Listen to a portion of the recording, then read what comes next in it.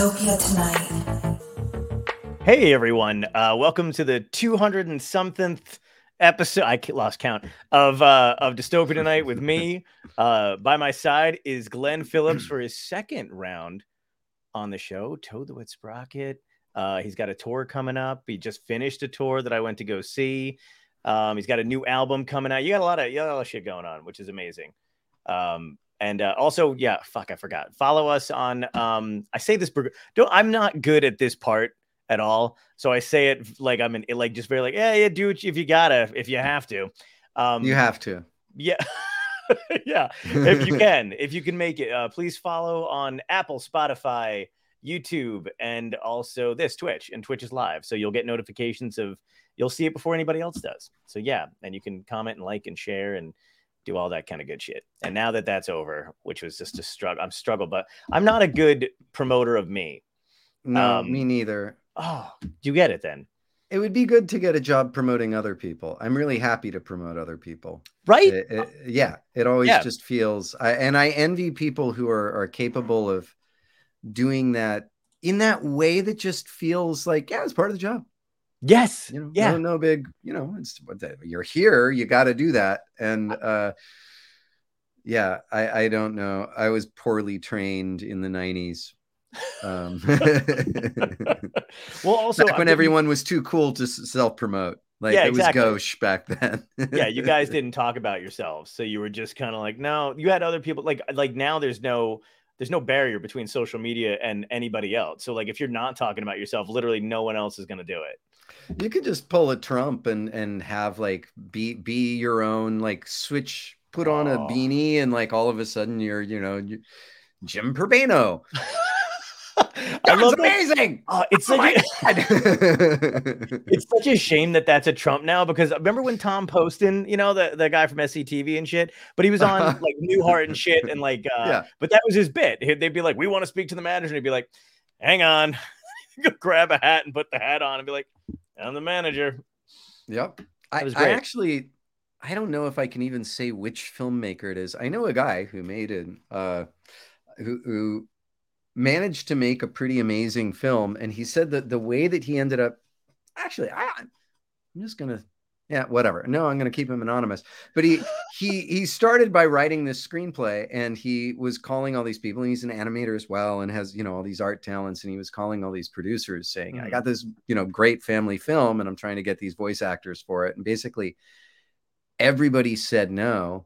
And then he realized that he was telling the truth and was saying, well, it'll cost this. We'll be totally pulling out of our assets. We might not get through. And he eventually he bought a power suit and would put on this suit and have a producer alter ego and practiced in front of the mirror to be like an overly optimistic psychopath. Wow. And he only did it when he had that suit on. He had to be dressed in the role of him as producer him.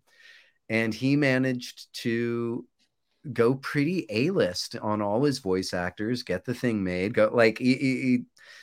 he made it happen. Yeah. And he attributes it entirely to creating a persona that was willing to lie. Oh, wow. It's really, it's one of those things that's admirable, because we totally get it. We're like, that's fucking genius. And then the fear is, will anybody outside of what we do understand why we needed to live this kind of double life? Yeah. The band Milo Green? No. It's Robbie Arnett and then Marlena Sheets are the two lead singers. But that Milo Green, they named it Milo Green because that was their fake agent's name that they would only email. Yeah. And then they were like, that's how they started it. But now Trump is kind of ruined talking about yourself. Yeah. Yeah. Right? That's a bummer. Anytime if I ever say something like, oh, I have a lot of friends who, the minute I say a lot of friends, I'm like, oh, but do I that seems cringe. I don't want to, I'm not saying it to be a douche, but ugh. No, but then it's sad. Yeah. It ruins so many things. Really. Totally. Absolutely. Did you ever get to the point where when you finally got an agent or people representing you, you had a hard time kind of letting go, being like, oh, do you need me to do it, or do you want me to do? And they're like, just shut the fuck up and let me do. I didn't let you finish your sentence. Really, Yeah, no, I should please don't. do. I'm Sorry. Italian. If you let me finish a sentence, it'll really go to my head. Okay. No, for me, actually, I had a really weird kind of opposite experience. Because we got signed when I was 18. And Right. so we were on Columbia. We had a manager, we had a booking agent, we had a publisher, we had a major record company. So every town we'd show up in. And so for me, I got this completely backwards idea of how the world works for 99.9999999% of the world. And uh, so I had to actually learn how to do it all myself, like at a time where I couldn't get a manager, couldn't get a label. Wow. I did have a booking agent, thank God. Yeah. And I started going on the road solo acoustic and settling my shows and selling my merch. And it was really humbling to do all the jobs and do them so badly. And there's a lot of them. I still don't have I don't have a manager right now. And it's like, even hiring somebody to do the website, getting merch done, which I know is like a simple, basic thing that all musicians do because that puts food on the table. Yeah.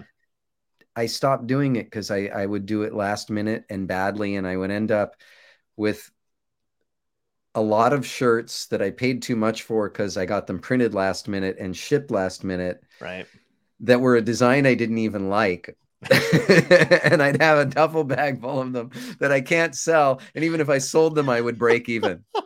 That's like how I am with merch. Oh, wow. Like I am so bad at business. Yeah. And I got kind of trained in this era where, and especially with the 90s when everybody was too cool to act like that it was a job. Like, Right. I just make music, man. We played the shows and we did a lot of promo and stuff. Yeah.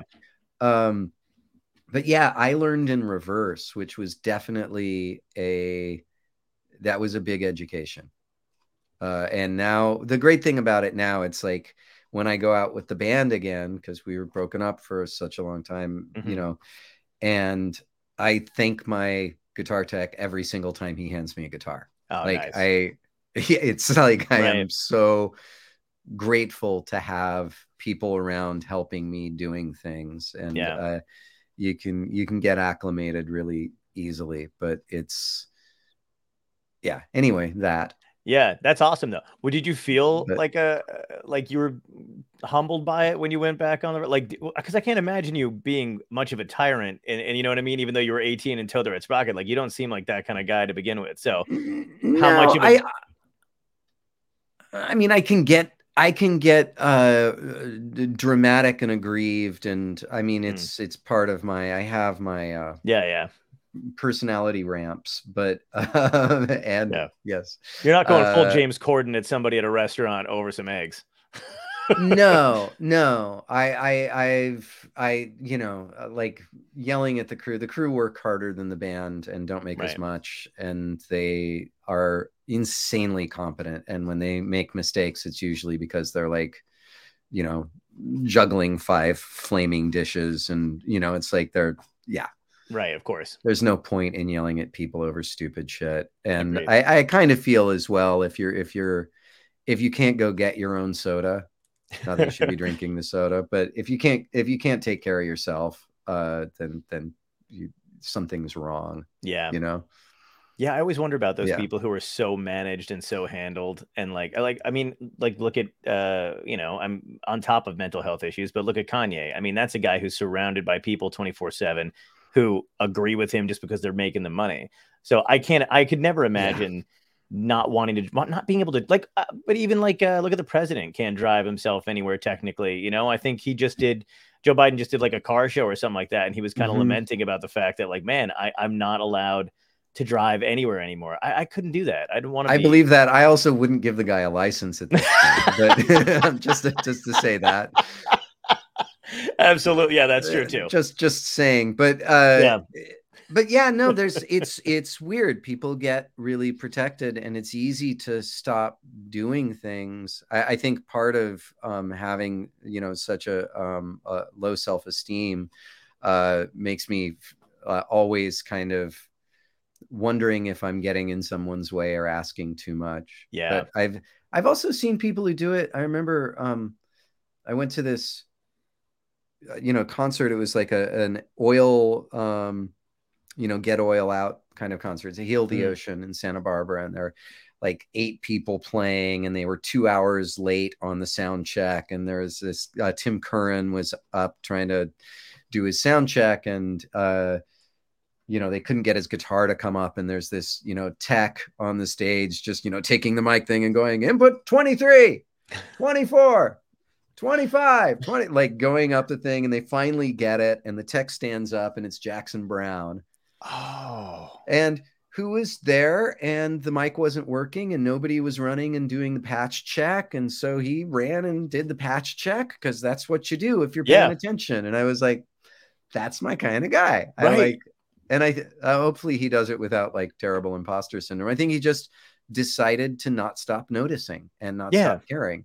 And it's not everybody does that. I mean, it's the problem with comfort in general, right? We get used to comfort, and then we acclimate to that as normal. And then we use all our energy trying to avoid doing anything that makes us uncomfortable, which is just a terrible way to live. Right. And don't you think that the minute artists become too comfortable is when it seems like they stop working, whether it's on their craft or maybe even generally? Like, does that resonate with you at all? Because I feel like if I ever get too comfortable, I won't try to be good.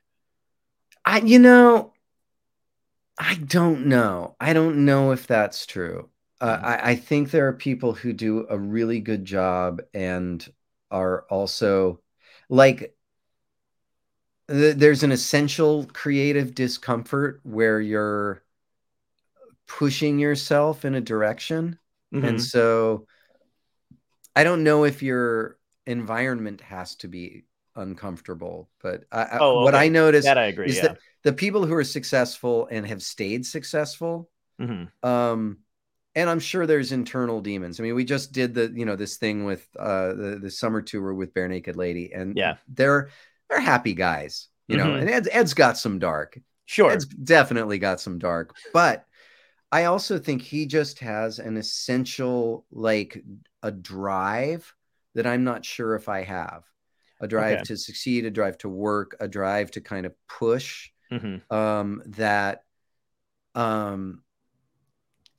it's interesting to see, like honestly, I think their new album to me has their most interesting songs for me that they've ever done. I feel like actually they push themselves really hard. Yeah. And I was much less connected with their stuff back in the day.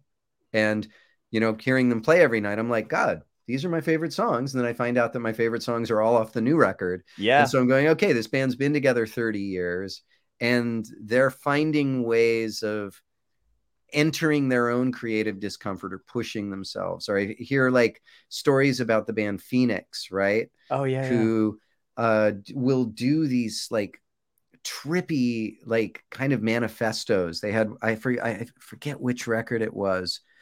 But they did this thing where they'd never used live before, this kind of looping and recording program. Right. And they had 4 computers. Each of them had their own rig synced up. And they were all using a program they'd never used and sending files back and forth and mangling each other's parts. Wow. And doing these things just kind of like Brian Eno's oblique strategies to force themselves into uncomfortable situations. And so they're like, I think there's positive ways. It's not like you have to be miserable your whole life. I think there are people who like, it's also like you step into unfamiliar territory when you write and you work. It doesn't have to be an external driver making you miserable, or even like, I'm hoping someday to not be so verklempt. Yeah. And I hope that I will have good creative habits to keep me doing good work. I mean, and I think the bands that get big and last, maybe that's just it. That the thing that keeps them there, especially if they're writing their own material, is that they don't lose that edge, right? Yeah, I would agree. Yeah, I know what you mean. I I totally took agree like with... 5 minutes for me to say something very simple. No, that was great though. No, I enjoyed every minute. No, like the crazy thing is like I like what's up, Tom? Hi. How is we everybody? like Tom. Tom is good. Tom's back.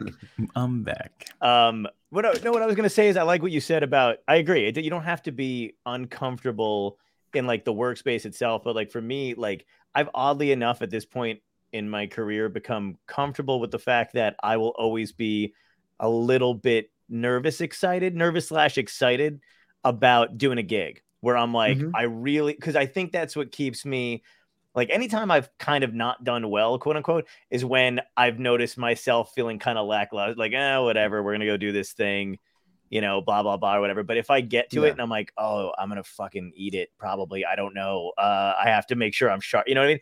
Then I wind up having a lot of fun and doing well. And I don't ever, now I'm like, I don't want that to go away. Like, do you feel nervous, uncomfortable in the moment or leading up to? I feel like I get the leading up to, but once you start gigging, you're in the zone. Yeah, never in the moment. On stage unless you tank. unless you're tanking, which is always a possibility. Which is funny too, because when you at this point, if you're tanking, like when it doesn't happen that often, or like if I know I'm doing new material, I know which way it's gonna go. But I'm like, it's kind of funny when it's happening in real time, or you're just not having a great night or whatever it is. In my head, I'm like, oh, you piece of shit. Like, this is going, I'm like, I know what I did wrong and I forgot that part. And I'm like, my head's in the wrong space. And I'm like, oh, you fucking suck. But hopefully you're also good enough where the audience doesn't notice it. Yeah. Well, hopefully.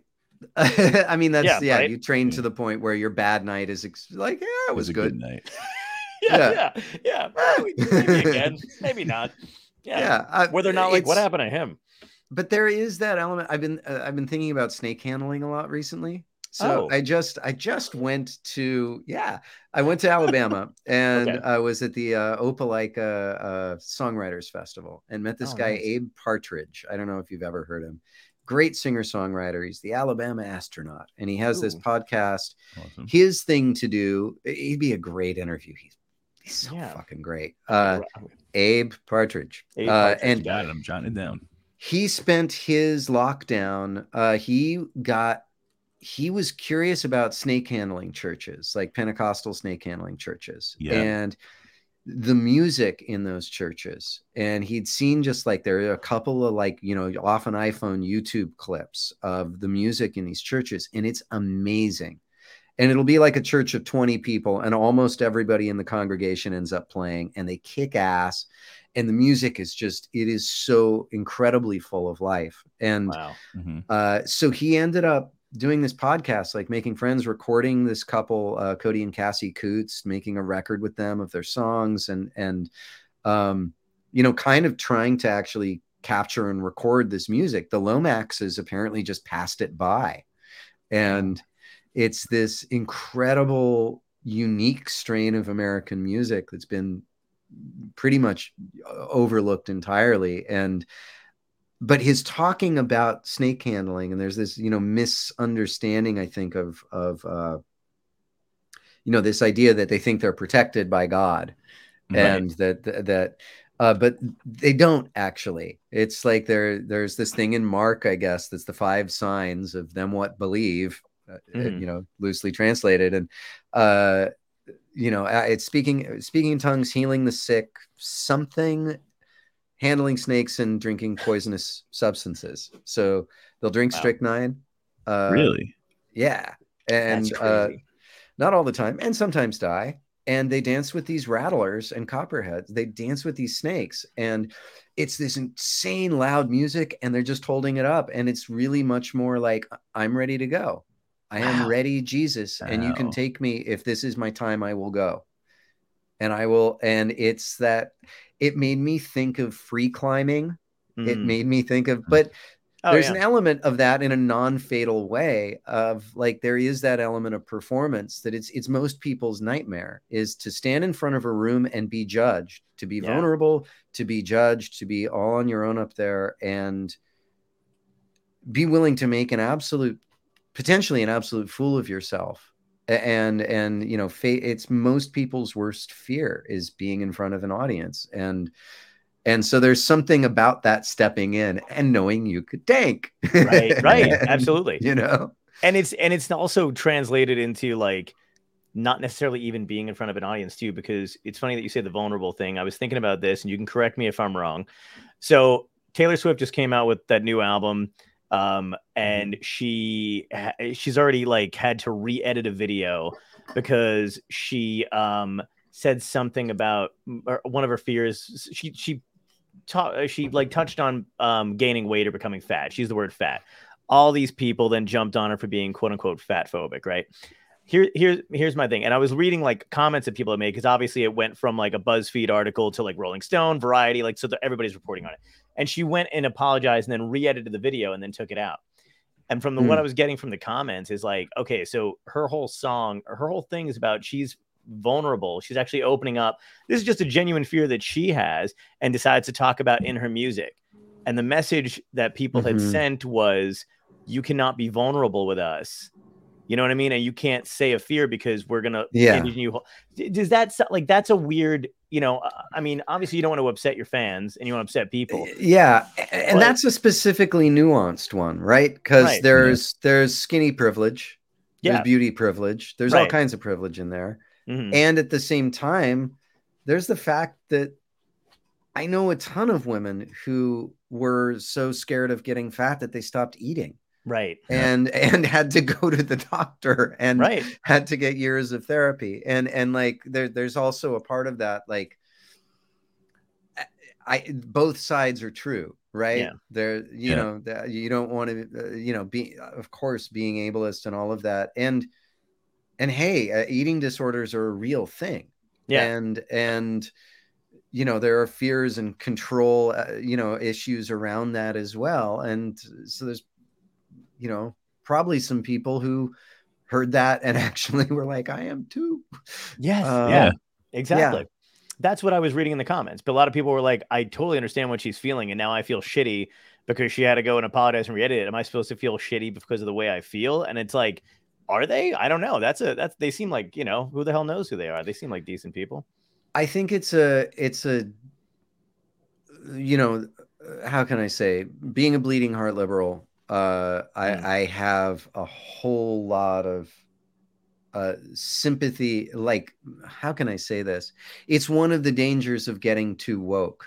Yeah. Is that there's no place to say a fear, and maybe a fear like that needs to be expressed in a different way, because anorexica is about control. Like you could say, like, there's nuance to all of it, but it also can make it really hard to talk about anything at some point. Do you shut that off? I don't envy comedians.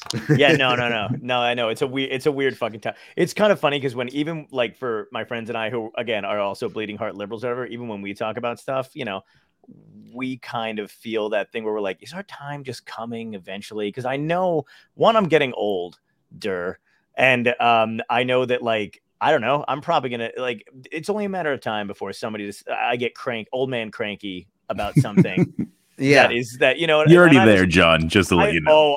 But trust me, I know I'm there, and it's alarming. Yeah, it's terrible. But yeah, I always think about that. But do you shut it off when you're writing? Can you do it? Can you shut all that noise off and stuff, and just go, I'm gonna say what I think and what I feel. I'm gonna sing what I want, and then me? Yeah. No, God no. No. I was super careful. The last Toad record, starting now, available at all outlets. Sorry, I'm trying to get better at that. That was great. Yeah, it's a hard. I mean, I had to do a lot of editing because I started. There were a number of songs that were starting from a topical point of view. And then as 2020 kept unfolding and everything just kept getting crazier and crazier, I had to kind of zoom out, and then I had to check my own, in the process of 2020, like, I started realizing how intolerant and angry I was, walking around angry all the time, pissed off at everybody, super judgmental, no willingness to try to understand anyone who didn't believe what I believed. And, it's that thing of, I have to have compassion for how afraid somebody must be, you know, like go to QAnon for a second. This is the example I use. If you in fact think that Nancy Pelosi is torturing children and then drinking their adrenal solutions, that's a very scary thing to think. Right. Yeah. That is as horrifying as anything that's ever been. I mean, it's taken directly from the protocols of the Elders of Zion and kind of updated. It's, you know, right. But it's, you know, if I thought that was true, what a horrible thing to think is happening at the highest levels of government. Of course they're afraid. Of course they want authority. Like, and so, but trying to understand where people come from. I mean, that's a very extreme version of it. Yeah. While trying to hold on to my own morality, a sense of what is actually true and right and good, and inclusive, to not, there's no way to ever have a conversation with people if you just start with you're stupid and you're wrong and you're a bigot. Right. Yeah. Right. Because then they go, fuck you, goodbye. Right.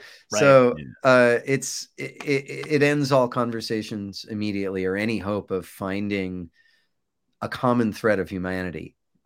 You know, and so I don't know. I tried to rewrite I not tried to. I ended up rewriting a lot of lyrics because, you know, there's a song called Truth, and it's like there's lines where it's like, oh, do I think that I don't have a grip on the truth. Right. I don't know what the truth is. I know there is truth. There were lines in that it's like, that's a little smarmy. That sounds like I think I have it taken, or, you know, and saying the truth does not take sides, saying, you know, it's like I had to go question myself a lot and kind of try to zoom out to things that were more broad and less topical. And there were even words. There was a line that was, what's the song, Starting Now? When I first wrote it, it's, I was trying to reference Joanna Macy, who talks about active hope, right? That optimism and pessimism are both neutral, are both passive states, but hope is actually taking action, doing the right thing, even if you don't know the outcome. And so I was like, okay, active hope. And it was this line, hope don't mean you sit there just waiting for the changes. It's fighting for the lost cause, getting in the trenches. Then I was like, lost cause. No, can't use lost cause, right? In 10 years earlier, when white supremacy was not like so much at like was not spilling over the edges. Yeah, a lost cause is a lost cause. But I was just like, nope, lost cause keeps. I'm seeing it in the news. It's like, can't use that phrase. That phrase has been ruined. I changed it to fighting for the long shot. And so I actually got that granular, like throughout that whole record, because it was written while the world was falling apart so actively. And I was like, I want to make this a useful tool to people. I don't want to give up what I believe, or what I, you know, but I can't, I also just don't want to get it wrong. So I thought a lot about it. This record, there's nothing topical, so I didn't give a shit. Yeah. How are you feeling now that we're all pretending that it's not falling apart? A little bit more fake optimism? I mean, just the fact that, I mean, I love that. What was it? Only like a few weeks ago, I think, or whatever, when Biden said the pandemic was over, and I was just like, 500 people dying a day. I don't know that it's over. I don't know. I have COVID right now. Yeah. And for the first time, though, which, by the way, you survived an entire tour without getting it. Yeah. It's wild. I started thinking I had that, like, maybe I've got the like super avoider thing. Gotta check.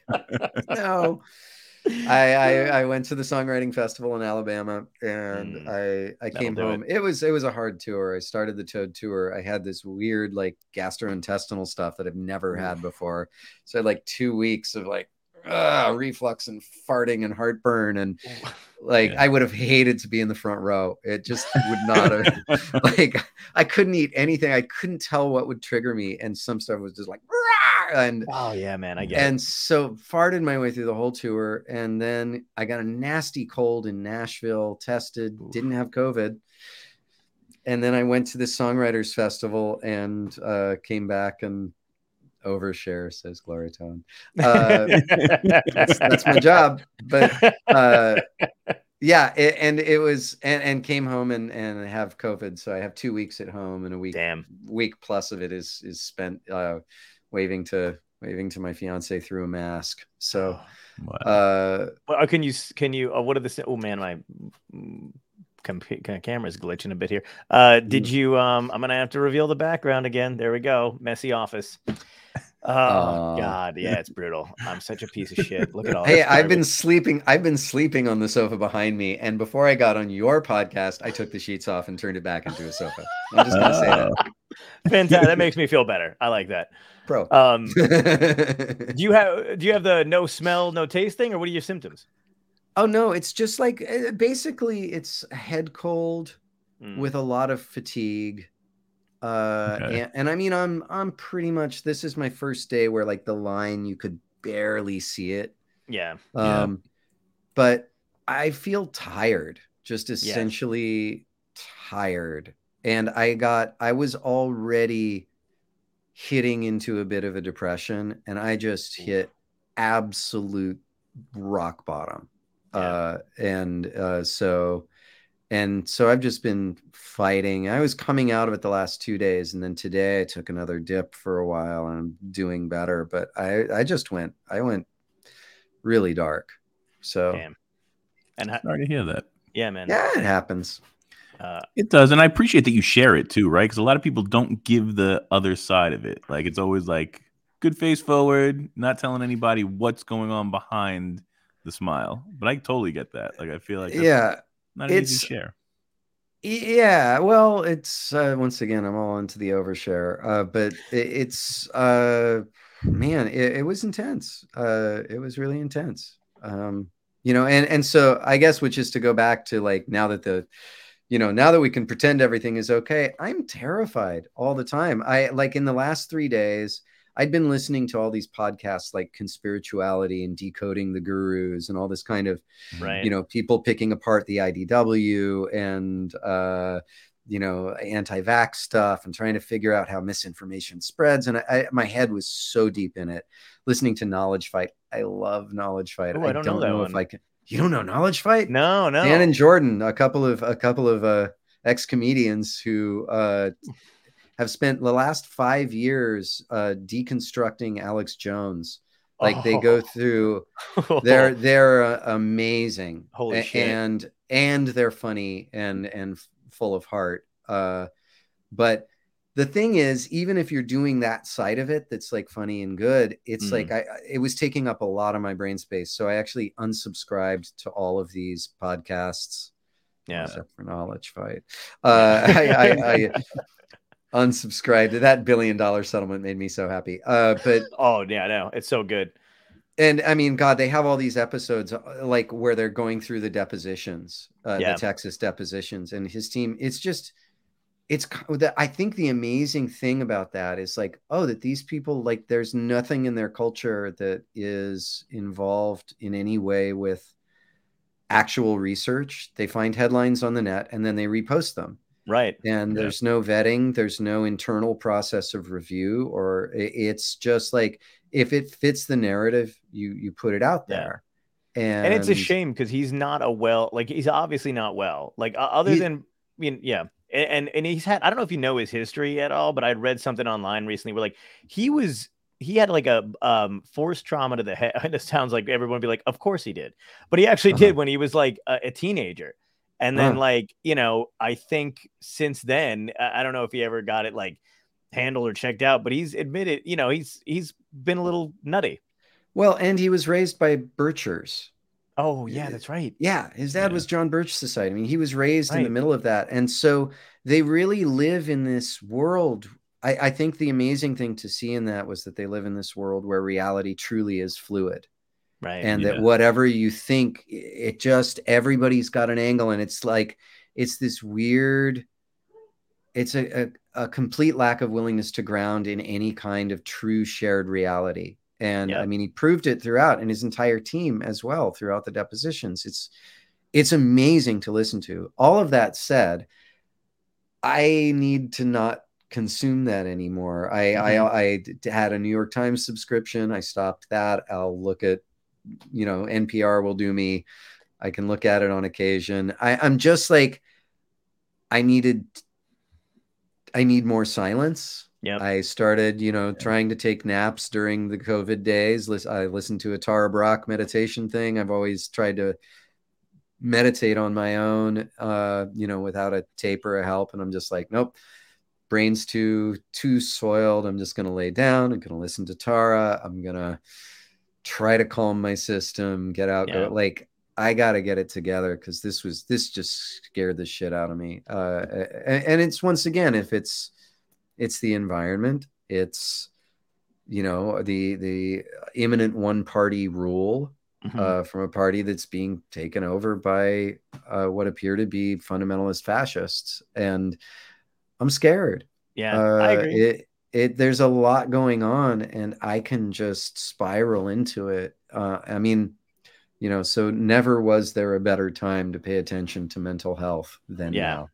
Yeah. I think we should do maybe like once every other week, just have somebody gather headlines for us, and we'll go online and we'll just do fetal position news, and we'll just get on the floor and rock and then read some headlines, and then we walk away. I mean, that's not a bad idea.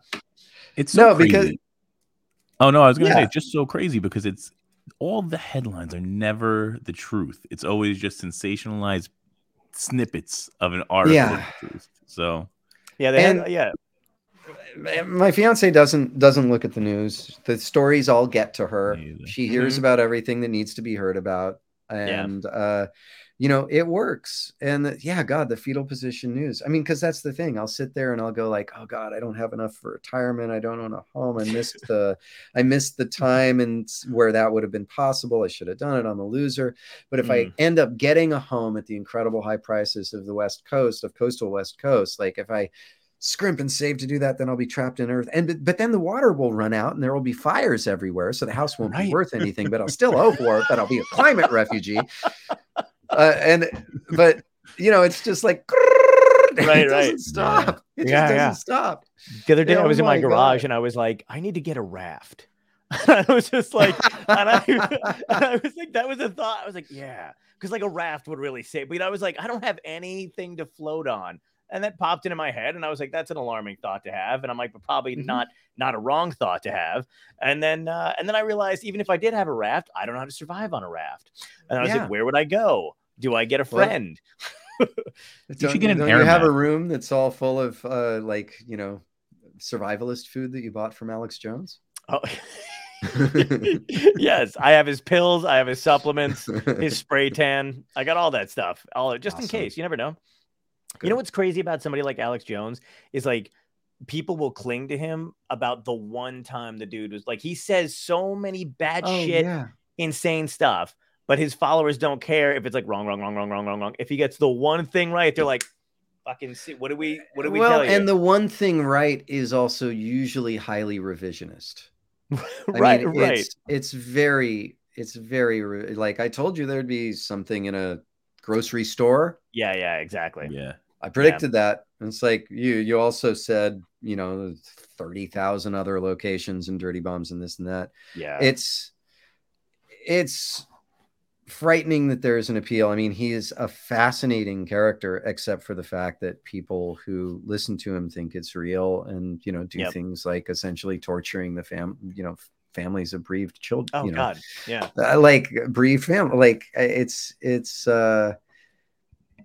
really awful. I'm stunned his team can escape that kind. I actually don't understand the inner workings of that kind of a thing, because I'm like, I mean, I get it that like whoever the celebrity is, whoever the guy is speaking is at the forefront of it. He's the one delivering the news and deciding what to go on. But like, I'm kind of stunned that the teams around these people sometimes don't also take a hit, because I'm like, there's some malevolence working in the background. But they're all very similar. I mean, this is the other thing. They're all really they all exist in that same bizarre spiraling of reality. And like everyone who works for him is the same. And it's hearing them at depositions is insane, because they're like, did you research this? No, I just thought it was interesting. So, put it up. It's like, yeah, but you did all these things that are kind of adding up to a narrative that looks like this. They're not even allowed to say that in the deposition, but it's very clear. And it's just, everything is always plausibly deniable. You never, I just found this information. I thought it was compelling. And I just wanted to, they're not responsible for it. Even the article, everything is weirdly fluid, and you're never actually responsible for it. It's amazing. It's really, I don't know if it'll heal the country necessarily, because I think it's a good example, though. I think the families who feel some kind of relief out of getting, the $1 billion slap on the fucking everything that Alex Jones got. But I wish people kind of use that to just go like, okay, this is why we do need to have people held accountable for January 6th and all this shit. Because I just think the country needs to see that, like, yes, there are fucking consequences for that kind of shit, which is why I really hope they do. I don't know if they're going to get Trump. I'm not one of those. I've been but promised too many things, like we all have been. But I understand the need for it. I understand why people like follow it. It's a good thing to say, okay, if you lie publicly and destroy people's lives. And I think that's the point that, he will never admit to. It's like, it's Hillary, it's this, that. Yeah. There are these families that had to move. There's one family that I think moved 12 times. They kept getting doxxed, kept getting harassed anywhere they would go. Parents who were being confronted, like, this is real world consequences. And to act like I was just saying ideas, it's like, and making a ton of money off of it. Right. And it's not just saying it, like, it's, I'm really glad there are consequences, and I hope those consequences make it so that nobody has to listen to him ever again. Agreed. Or he's doing it from a room that looks even shittier than yours.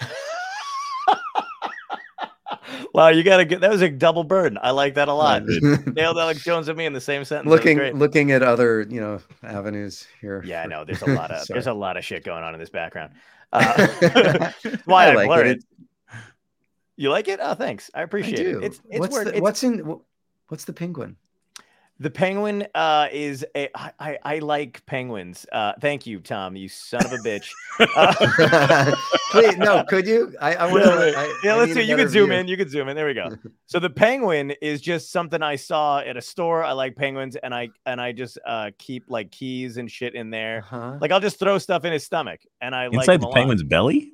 Yeah, inside it's a hole. That's great. And it's just like a basket basically. And I like animals with scarves. That's my kink apparently. Yeah, is that a fleshlight over there too? Yeah. Is it? Yeah, probably. No, I couldn't tell.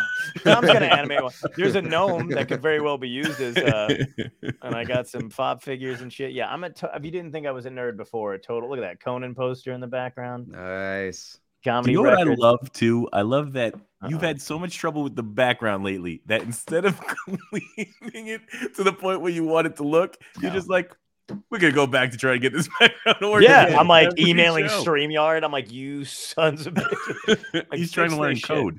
Yeah, I am. I would love that. Yeah, I could clean. I mean, there's not. It's just an awkward background. That's all. It's fine. It's not a big deal. There's a bag on the floor. Like, I'm ready to run. It's nice. I love it. Thank you. I appreciate it. Some Simpsons figures. Soon what we're going to do is all of our sponsorships are just going to be different items that are placed behind John that people have to pick out. I think that'll be perfect. Oh, that's a great idea.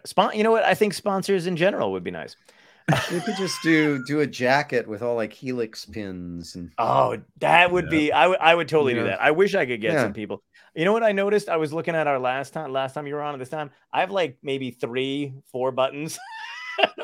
The only thing that's changed about this show is the amount of fucking metal on my jacket. It's very like Frog and Toad are friends at this point. It's thank you. Great. Yeah. I fucking love that.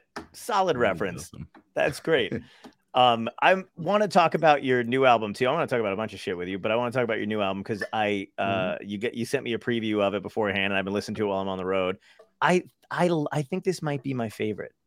Thank you. Yeah, I love this album so much from like beginning to end, because it's very rare. Like, I feel like a lot of people pop out singles now, which I get it. It's like the Spotify thing. So you release a couple singles, whatever. I very rarely listen to a full album anymore. And I love this from beginning to end. Thank you. It was a fun record. All the songs on this were from Bob Schneider. Yeah.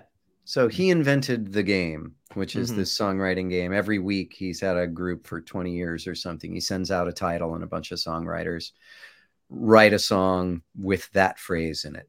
Right. And Matt the electrician, who's friends with Bob and has done Bob's game quite often, he started his own game, and there's like 22 of us or something in it right now. Ooh. And so every week he sends out a title, and all these people write a song with that phrase in it. And so all the songs on this record are from the game. Oh my God. So these are all prompt titles, and it's why, like, why did he call it that line? Like, it's not always the chorus as the title. Yeah. But all the titles are the original prompts.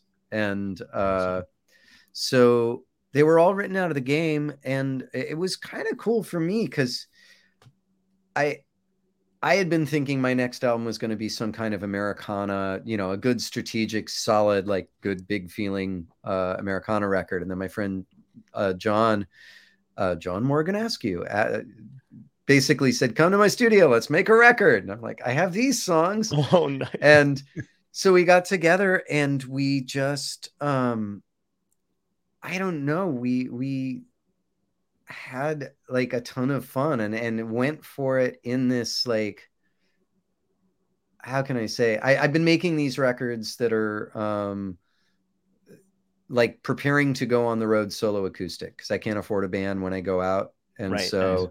I've been making records that fold down very nicely into acoustic. And sweet.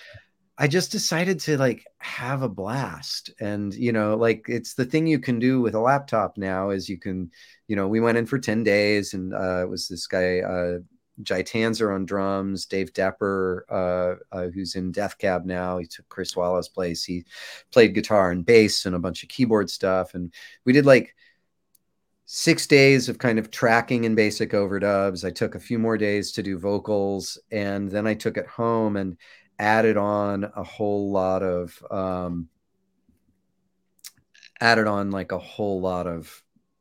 vocals and overdubs and other stuff, and just played with it. I had a great time. And so nice. And just decided to have fun instead of like making it something small. And in the process too, I realized that there were a ton of there were a ton of love songs in it. And it's like, oh, I think I fell in love. I think I might be happier. Like, there's a few sadder songs on it, but it's like, wow, this record isn't all about grief and despair. I think maybe I've gotten a little better. So that's definitely one of the things I noticed about it too. And I think the sadder songs kind of blend in well, because it's a pick me up, levels you back out a little bit, and then it's another pick me up again, which is nice.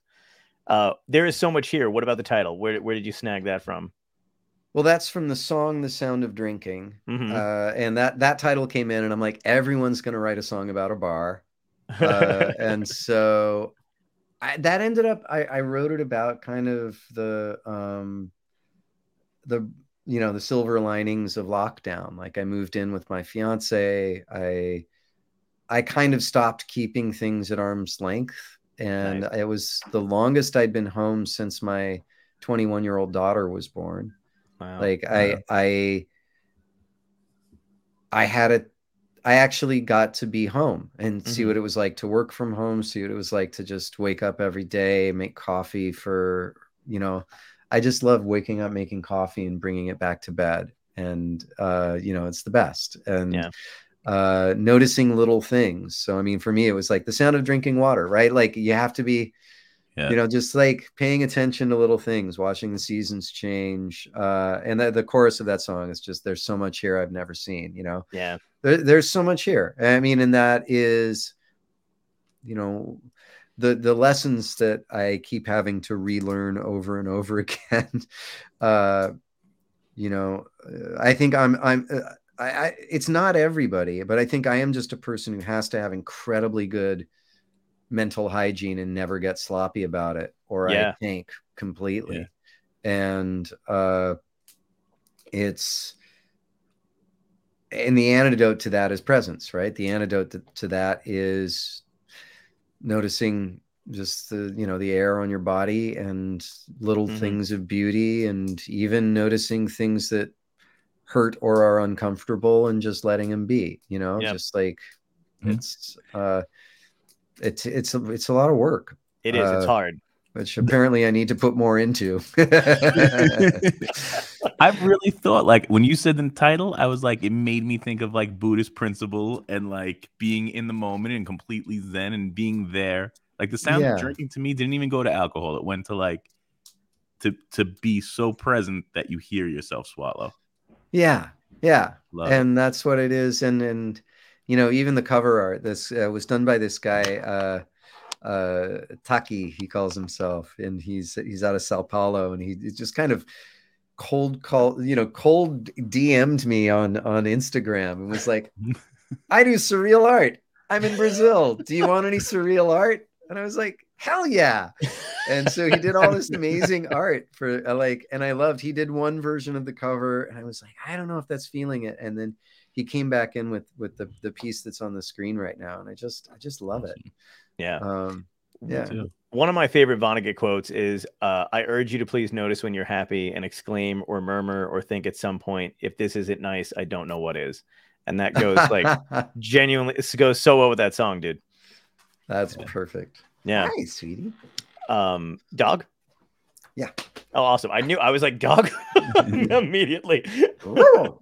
Oh. Nope. She found my burrito parts. Nope. Leave it. Girl. She's like, I wanted to say hello to you, but also I smell something good.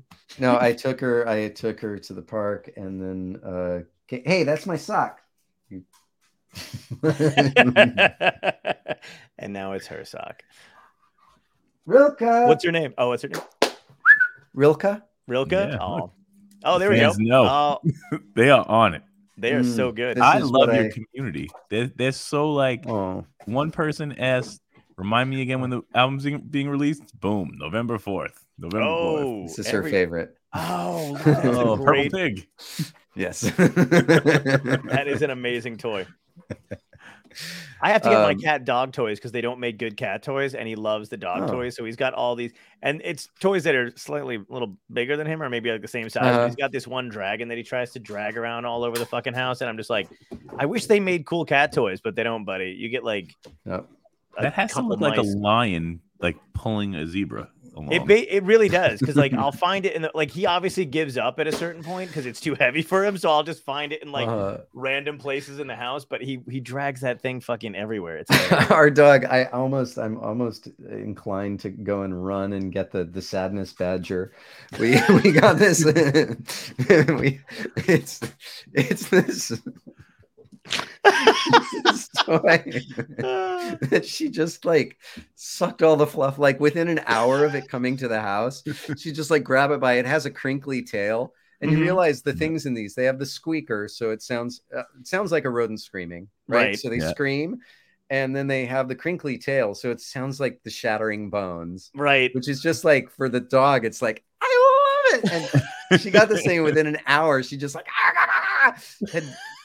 had ripped the squeaker out of it, so that the squeaker died immediately. And so it's got like, its head is just this nub at this point with a hair tie around it to keep any of the fluff in the body. It's like, oh my god, it's fucking awesome.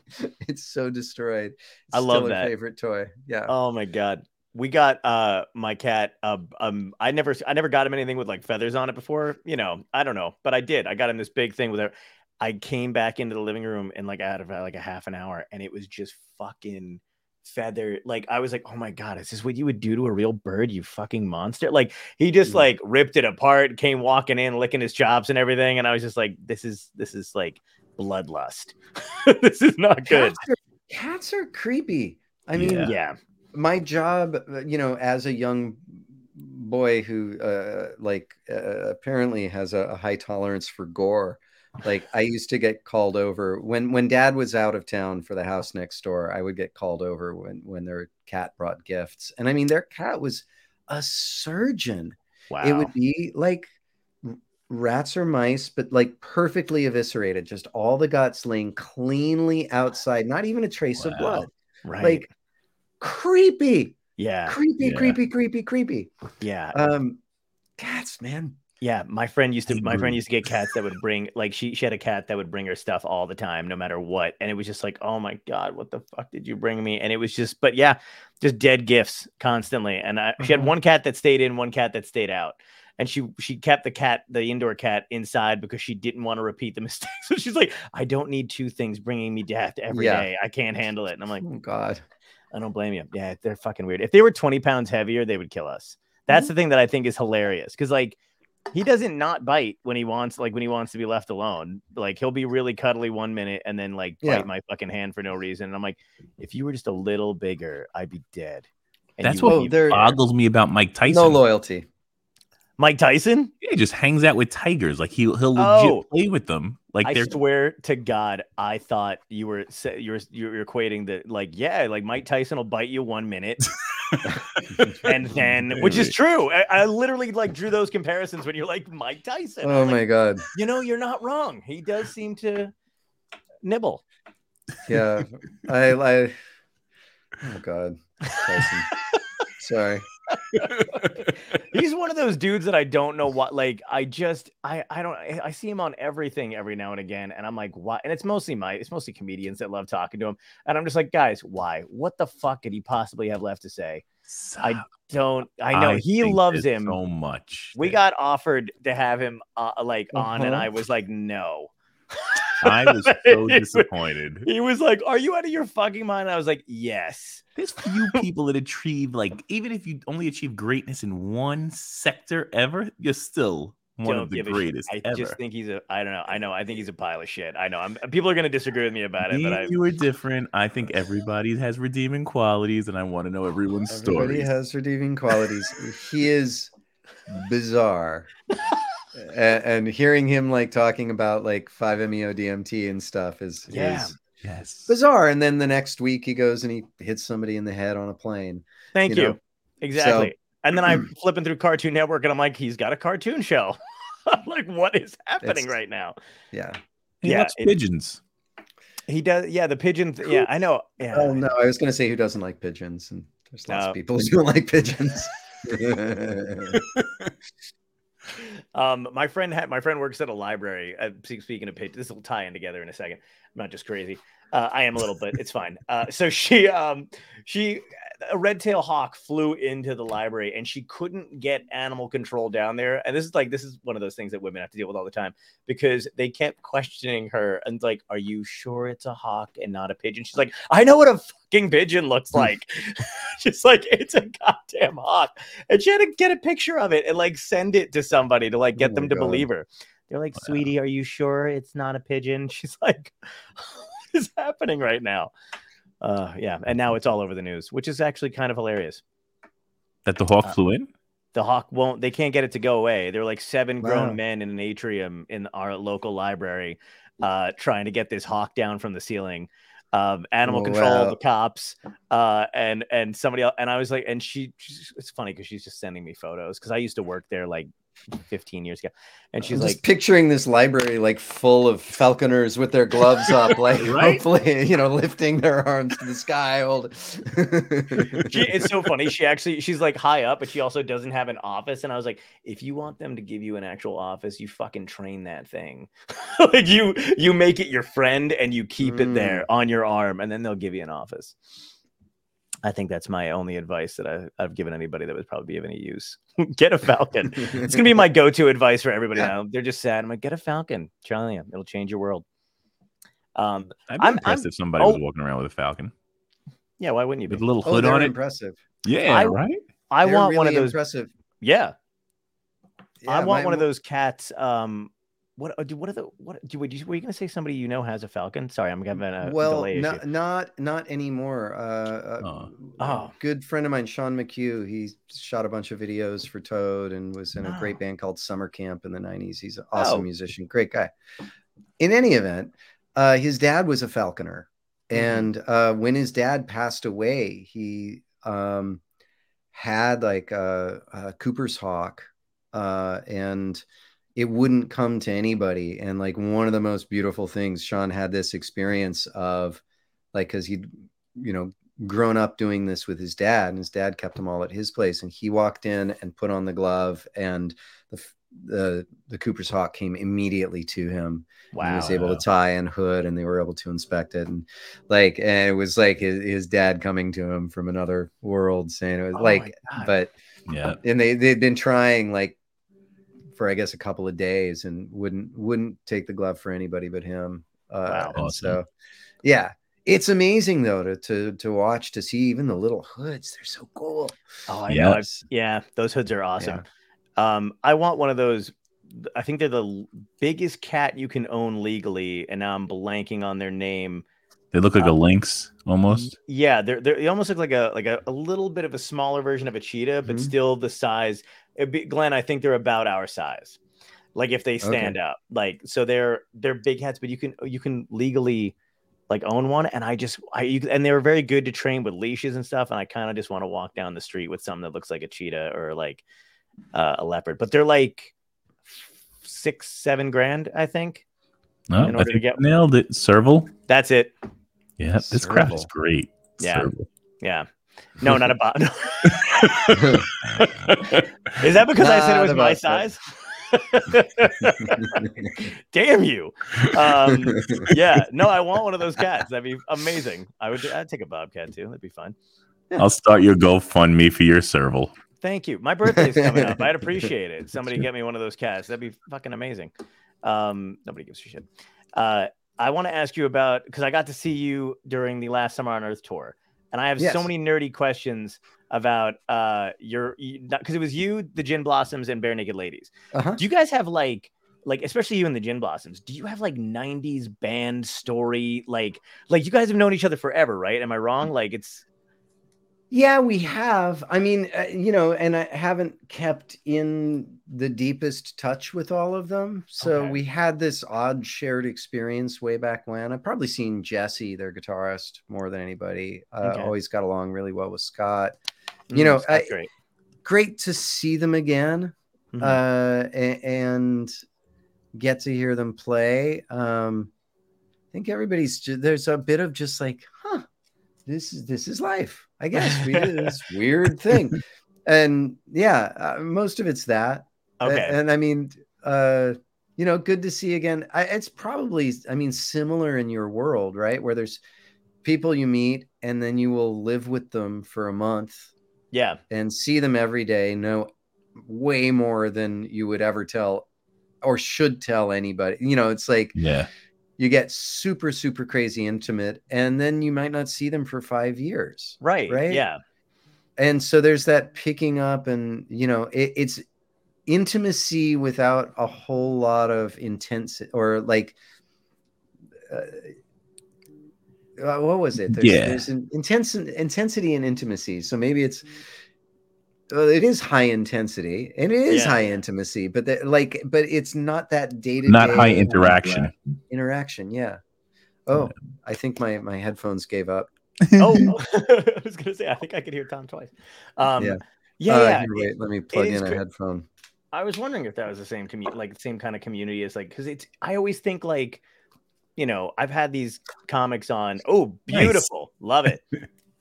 So pro. I've had these comics on from who all came up like generation and generation with like different classes or whatever.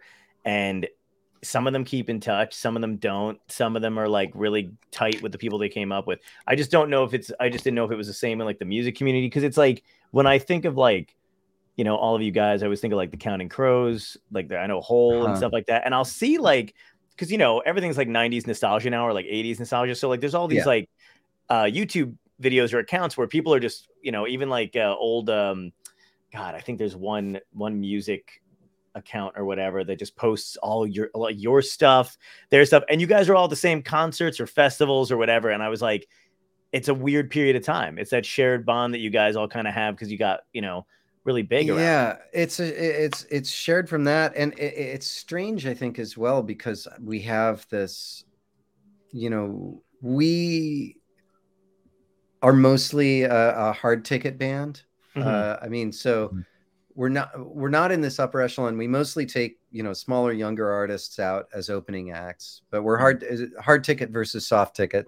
For those in the audience, soft ticket is a festival, like a thing where people are buying a series or a festival ticket, and a hard ticket is they're buying a ticket to see you play at a club. Right. And we always stayed in hard ticket land. And we do the occasional festival, but like that's when you get to meet everybody again and get to hang out and get these things. So I have much more of a community of like singer-songwriters, because I've done much more in terms of, singer-songwriter touring, songwriter festivals, like been doing that a lot for the last 20 years. And Toad often just plays, like we went out with Big Head Todd. There's this small group of bands that are kind of from the era that are right for us, right? We go out with Big Head Todd. Sometimes Counting Crows will let us open for them. Oh, nice. That's awesome. And now Bare Naked Lady. That's about it. And the rest is our own shows. So it's got it. Do you like, is it fun? Is it a lot more fun going out with a bunch of guys, or do you like going by yourself in your band? I really liked going out on this tour. It was a ton of fun because we just got to yes, it was great. Like, number one, our work day was insanely easy. Like, we were first band to play, so last band to load in. Sorry, I'm trying to find a pair of headphones that are smaller. But we were the last band in, and the first band to play. So we'd get in. We'd get in last. We'd set up. It was just so easy. And an hour after we sound check, we got to play our show. We're done early. So it was really nice and simple. And then we got to watch them play. Everybody was great. Bare Naked Ladies have a really good, just a great culture on the road. Great crew. The crew's mostly been with them for 30 years. They're a real family. They treat each other really well. And so, it was amazing. I'd go out on the road anytime with them. Yeah, it seemed like you guys were having a lot of fun. I've seen Bare Naked Ladies one time before, and they were opening for Hootie at Madison Square Garden. So the entire time they were just cracking jokes, like, Oh yeah. And then this time it just seemed like you guys were all just having a fucking blast doing it. And then I loved at the end, when you guys came out and kind of sang together and stuff. That was really cool.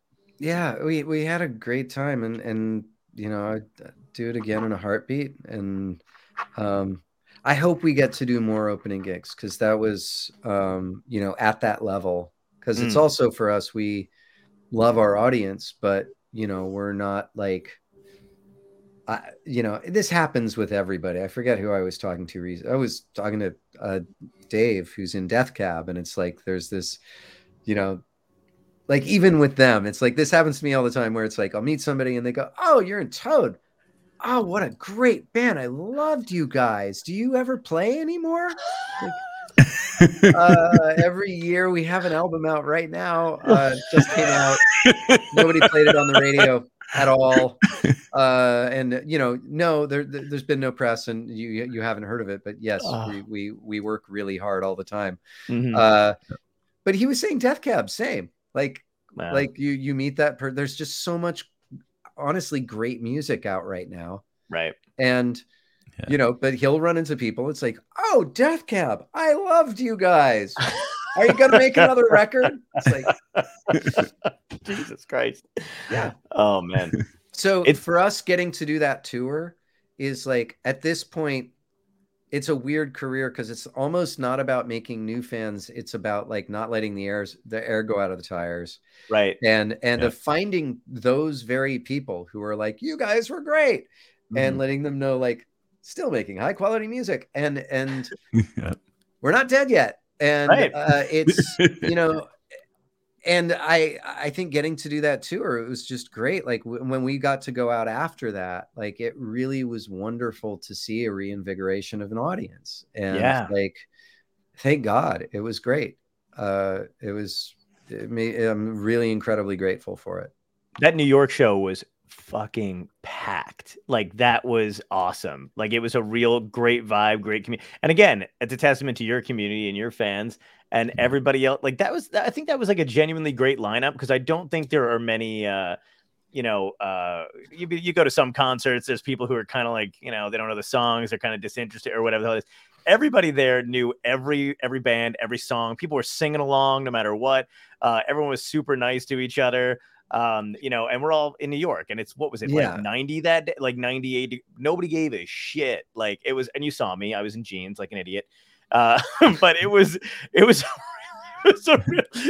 I remember you were like, jeans is probably a poor choice. And I gotta say, if you grew up in the 90s, like, just with Gin Blossoms, like, I met, you meet people who are into different bands, to varying degrees, but I had a few people who were like, I didn't even think I knew the Gin Blossoms. I knew every song they played. I knew every word. Like, oh my God, they had so many hits. So it was a lot of fun. It's cool. Yeah. It's cool to see all the legacy bands going back out too. I think something happened after COVID where people were like, even if they weren't touring initially, when people got locked down or locked inside, or there was like a need for music or whatever, people were like, fuck it, I'm going out. Like, we're going back out on the road or whatever it is. And I think that's just awesome, because I think it's like one of those things that people really want to see. Everybody seems to be super fucking psyched and hyped and ready to go out. Do you enjoy going to see music still? Do you like going to find like new bands and stuff? Are you one of those guys? Yeah, sometimes. Not really. I mean, it's hard to know. I've been so careful, like, in the last 3 years, I haven't seen much. I really wanted to see Death Cab play here last week, but I had COVID. And so often, if there's a show I want to see, it's like I'm just about to go on the road, and like I don't want to sit in the, like, I've been ultra cautious. Yeah. And so I'm actually really looking forward to the tour coming up, because I'll have my, like, hopefully my really good immunity. Anybody's oh yeah, you're gonna be licking doorknobs and people. And... yeah, it's gonna be awesome. Yeah, it's I plan on a lot of like buffet eating. You're like ripping off the glass. You're like, guys, breathe on it. Do it. I can take all Golden Corral, man. Gravy, gravy, gravy. Lukewarm this show gravy. Brought to you by Golden Corral. And do you have a pin? Booster. You know what? That'd be a sick pin. I'm not gonna lie to you. I love that pin. I need a Toad pin if you've got one. If there's one that exists, because oddly enough, Bare Naked Ladies had pins at the thing. You guys did not, but I did get a Toad shirt, which is nice. Yeah, but no pins as far as I can tell. Way to suggest merch. Good job, John. I know. I might get some. I'm always happy to add another pin to this fucking jacket. I'm obsessed, obviously.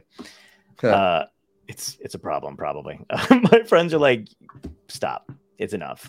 I'm like, well, but I enjoy them. You know what? I have a question. How much merch, because you said you didn't love doing the merch end of it, how much merch popped up like bootleg? Because I was talking to a friend that they would make all these things of him, and they were bootlegging it like crazy.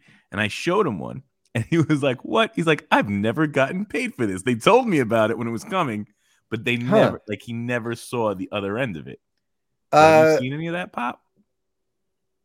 You with Toad or solo? Like, either or, yeah. Well, Toad, there's definitely people who do, T-shirts. What do you call it? Knockoff, black market, non bootleg. Whatever, bootleg. So there's definitely bootleg stuff with that. For my solo stuff, I don't know if anybody would bother, frankly. I don't think there's much of a demand. Now I'm going to start making it. Okay. Yeah, we'll get some buzz going. I'll do that, and you'll be like, who is this idiot? And then I'll just, I'd have to find a lawyer to come and sue you. Yeah, that's gonna be fun. When do you It's find okay. out that I don't money? think I have a lawyer right now. Oh, I mean, I don't either. I don't have any money for you to take, so there you Yeah. go. It's gonna be a lot of fun. And then We can what's put gonna on those happen is different hats. I was gonna say Glen's gonna start making dystopia buttons and crush your world. I wish I'm somebody now fucking would. thinking of like I don't know why Doug Stanhope talking about his 3 lawyers.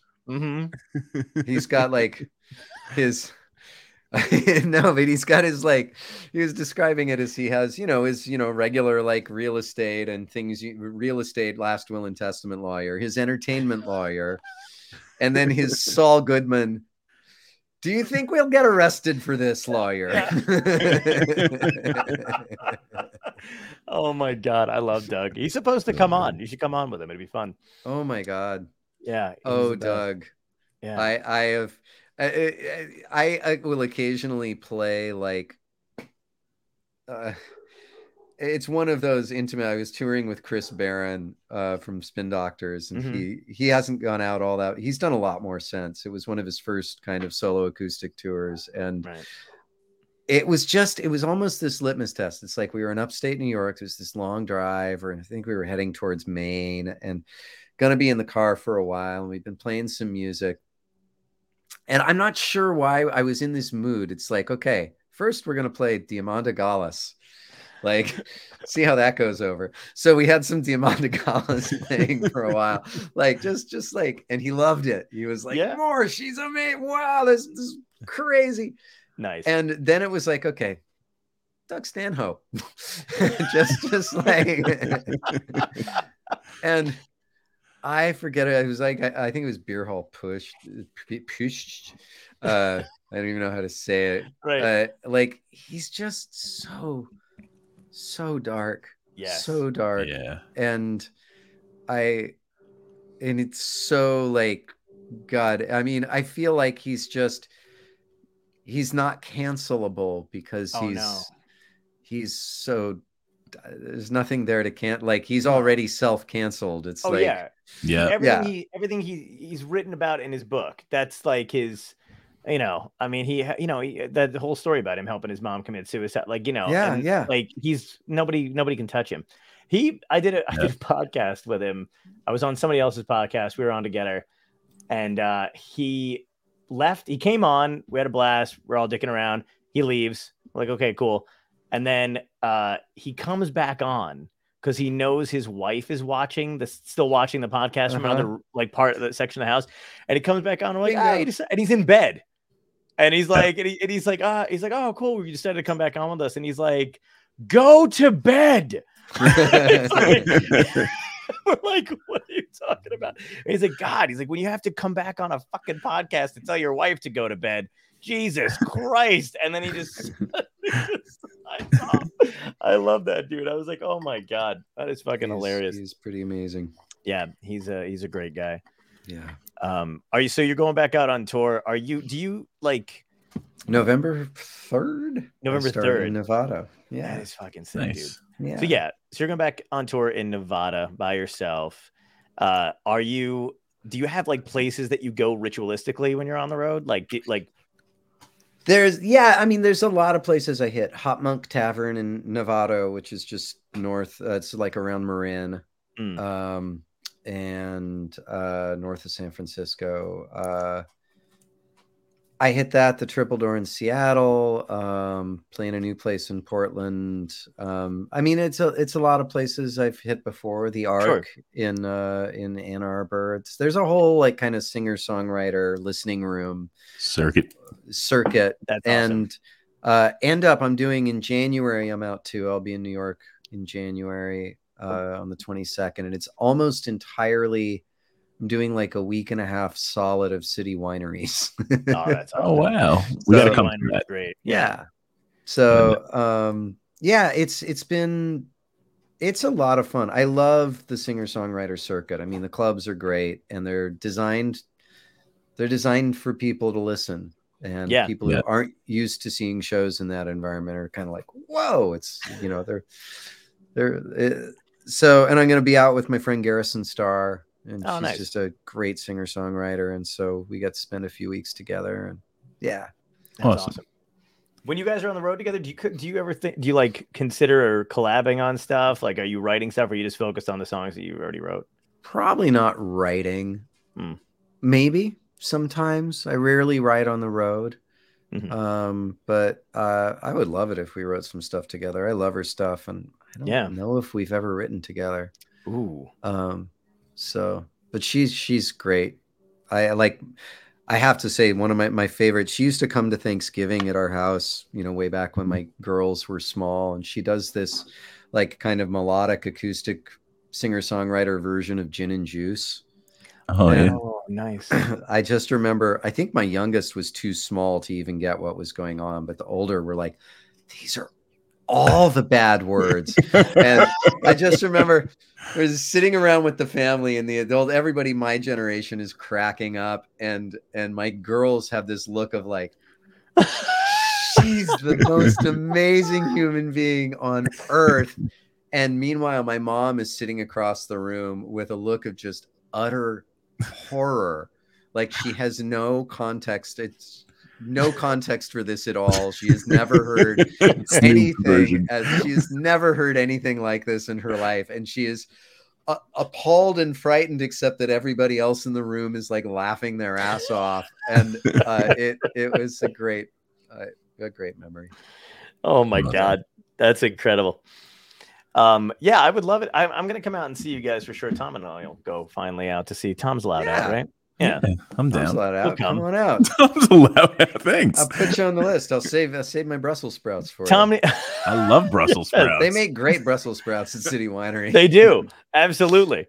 Oh my God. What's the new Brussels sprouts going to be? Like, it's been played out. It's been a decade now. It's a good question. Yeah, that's a good point. It's like when they put cranberry in everything forever. Yeah. Or like they mix shit. Craisins. Oh, God. Craisins, cran apple, cran mango. I drink that shit though. I really do. And I convince myself it's good for you, and it's not. I'm like, I'm having juice, and I'm like, it's really killing me. It's for UTI. Yeah, exactly. I'll be peeing just fine. God, that's a new Brussels sprout. What about, kale could probably replace it, right? Kale chips, maybe. Kale chips. But like kale, right? Like we used to make kale at home. Like, you make them with like sea salt, and you make it really crispy, so it's almost like kale, right? You know what it is the new Brussels sprouts is the kung pao cauliflower. Oh, good call. That's the new like thing that's the vegetable, but you make it really unhealthy and delicious. Yeah. Yeah. Oh my God, that's a really good point. Yeah, it's like cauliflower pizza was like huge for the longest time, and I'd be like, it's still pizza, guys.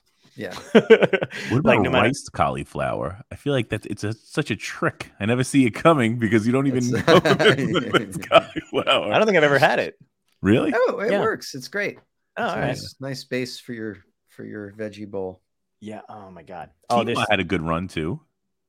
What? Quinoa did. Quinoa. Don't eat quinoa on the road. Let me tell you that story. No, it's not a story. No, I thought I was being really healthy. I got a quinoa bowl, from like a Wawa or whatever. Probably also not the best choice to get quinoa. This may be more about Wawa than quinoa. Oh yeah, you know what? As I'm telling the story, I'm like, none of this is adding up. They're like, oh, yeah, but I did. I got a key. I was like, oh, I don't want to get a sandwich. I want to eat kind of healthy, and I grabbed one of those. And then I just took off and kept driving. And I was like, little gurgly going on. I was like, oh no, that's not good times. And then, I had to pull over like 4 or 5 times on the way to the gig. Have you ever had it on stage? Yes. And I have only once. Did we talk about this last time? I don't think so. No, okay. I don't think I've ever told anybody. Yeah. I had it on stage, and I had to literally get I was like, I literally was on stage, and I was like, hey, is the MC here? And I think he thought I was gonna like do that like comedian roasting shitting on thing, and I was like, can you come up here? I was like, really? Yeah, real quick, just come here like 2 seconds. And then I literally had to like peace, and then like I was like, just stay like 2 minutes, BRB, and I came right back, and I played it off. I told the audience what was going on, not that they couldn't figure it out. I don't like it, John. I think you should have gone just like a runner at a marathon. Like, just power through this set right on stage. I probably should have. Would have went viral. Yeah. It actually, Listen, if they could get anything, if that'll get me on Kimmel, it's going to be like castor oil before. It'll be a big scandal when people find out he doped himself. He set it up. They're like, what's Poveromo's drug of choice? And it's like, oh, just laxatives. Yeah, that was it. What about you? Oh, yeah. I had to leave. No, it was long drive, and I ate a whole giant bag of like spicy Utz potato chips. The Utz. Utz is good. Yeah. Utz, yeah, I know. They were delicious. I ate an entire bag because it was a long drive. And I played a show in Philadelphia, and I felt it was not good. I broke a string. I could feel like something's not right, and broke a string, ran off stage, cleaned myself up, came back on stage. And for some reason I got 3 encores that night. Like I never get 3 encores. Like, and I kept going up, and like every time I'd run back in the bathroom, and they'd keep like clean myself up. Like, and it was really horrific. And that's the thing, people come up after the show, it's like, man, you were really feeling it tonight. It's like, I was feeling something. You were in it, man. This is like your best. We should have taped this. It's not what you thought it was. Yeah. I think it happens to everybody at some point. Totally. I mean, you spend enough I nights fucking on stage. wrecked a bathroom at a comedy club, and I never bothered to rebook. First of all, I also assumed it was just there. Yeah, I was so bad. You were that guy. I was, and I felt like I did my set. I got off stage. I ran to the bathroom, and when I got in there, it was like I didn't feel that bad because it was one of those bathrooms that they obviously had not kept up or had no intention of doing it either. You weren't the worst thing that had ever happened to it. Bingo. Yeah, exactly. It was one of those situations where like I had to like one leg hold the door shut also while trying to like. And I know I destroyed that fucking bathroom, and I never went back. People in the are the best. Yeah, people in the chat really want us to change the subject. You know what? I honestly, but yeah, we'll cut this out of the whole thing.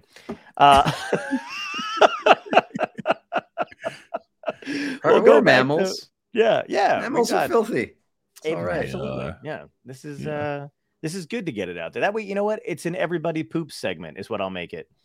I like that. We should start doing that segment with everybody we have on. We'll brand this section of it for kids. Yeah. Okay. You're going to have fetal position news. And then you're going to have... I think that's a great idea. We should do it. Thank you. Let's do it. Yeah. Will you be actually in the fetal position? No, Will the news being read to you, or are you going to be in the fetal position but have your phone where you can kind of... No, we're going to be in the fetal position as you like read legitimately, and then we're going to tell people what the headlines are today. And as they get worse, we're just going to we're going to really shake hard. Like, oh, you guys hang on. Like, and then we'll just trade on and off. That way you'll shake a little harder. You know what I mean? Yeah, perfect. I think that'll be a lot of fun. Let's do it. I'm psyched. I'm excited. Because I'll tell you the thing that I don't want to alarm you, but long COVID is what I'm dealing with at the bouts of that, and that's what I'm scared of. Why would you do that to that poor man? Because I want him to really enjoy the 90 days of freedom he has coming up. Like that's gonna be fucking stellar for you. But long COVID is the thing that I'm like, oh, am I gone? Like I'm just done. Like that's how I feel. What is it? Fatigue primarily? Extreme. It's fucking fatigue, and also like random intense headaches. It can manifest in a lot of different, a lot of things. Because I know when I have a headache, I know what a regular headache feels like, right? Yeah. And I usually pop some Excedrin and boom, it's kind of gone. Excedrin's my drug of choice if anybody wants to sponsor us. But I'll do that now, and I'll know it's like, okay, this is part of the long COVID thing because it's like right in the fucking back of my head. Whoa. And I can't shake it. And then the fatigue comes where I'm always kind of idling on like a trillion, and then I'll get tired at like 6, and I'm like, oh, this is not good. And then will not like I'll have this like intense urge to just fucking sit down, and I'll pass out like while I'm trying to work. If I sit down, I'm like out like a light, and I'm not like that. That's not me. Wow. I'm not that person. I like to run. I like to bike, but it happens, and I'm out cold, and I can't. I gotta say, and apparently, if you don't get a lot of rest while you have COVID, that's your best chance of getting long COVID. Shit. Really? Yeah. I did not know that. Yeah. And so I've had a number of nurses say just rest. That's like the most important thing you can do to prevent long COVID. And so, of course, 2 nights ago, I think I ate a potato chip and nicked the front of my gums. And I think that's probably what happened. And so, what I do with my nights is I wake up at 4 a.m. Like the depression didn't help. Yeah. And then 2 nights ago, I woke up at 4 a.m. I'm like, it's mouth cancer. It's gotta be. It's mouth cancer. And I went into a whole, like, they're going to have to remove my jaw. I'm never going to sing it. Like, and I won't survive that. Like, that's where I went. Like, that's where he goes. Yeah. And I'm sitting there and once again going, okay, I need to listen to a Dharma talk. I'm trying to like do my like resetting, but like, and I just like couldn't calm my mind. Yeah. Tried this afternoon too and lay down and I just like, I swear I am trying to do my self-care and it's like hard. Yep. But in any event, so we shouldn't talk about jaws being removed or where do we go? I feel like we're getting all the bad topics out, though. You know what I mean? It's like, okay. yeah, you're getting the jaw. So now we're done with jaw removal. We've covered that base. I like that. That's good. You know what I had? Great new album, Happy Songs. This album here, you'll love it. I loved it. It's a good pick me up. On the road. It's all about on the road. Yeah, exactly. It's fucking awesome. Yeah. What were we gonna say, Tom? You've been doing. Oh no, I was gonna say. Not be sad. No, it's not sad. I thought mine was funny. Post COVID, you know this, John.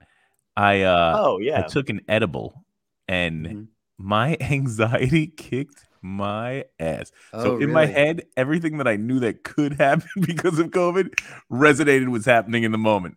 As a grown man, right? I am a grown man. I made my wife drive me to the emergency room. And I went in and I'm like, listen, I'm having a lot of chest pains. I'm nervous of clots and heart attack, this and that. I was like, but I just ate an edible. I think it might just be rocking me. That might just be what it is.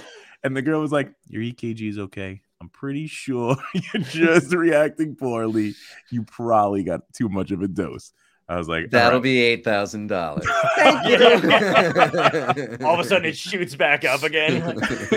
Yeah, so I started calming down. Now I'm sitting in this ER and I hear people coughing. I'm like, oh no, I'm gonna get it again for being in here. And I just went right back into it. I'm like, I gotta go. Walked right back outside. I'm like, we gotta go.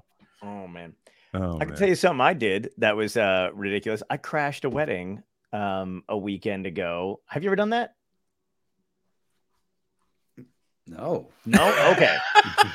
Let me tell you, I went through waves of we're gonna get arrested to I am fucking unstoppable.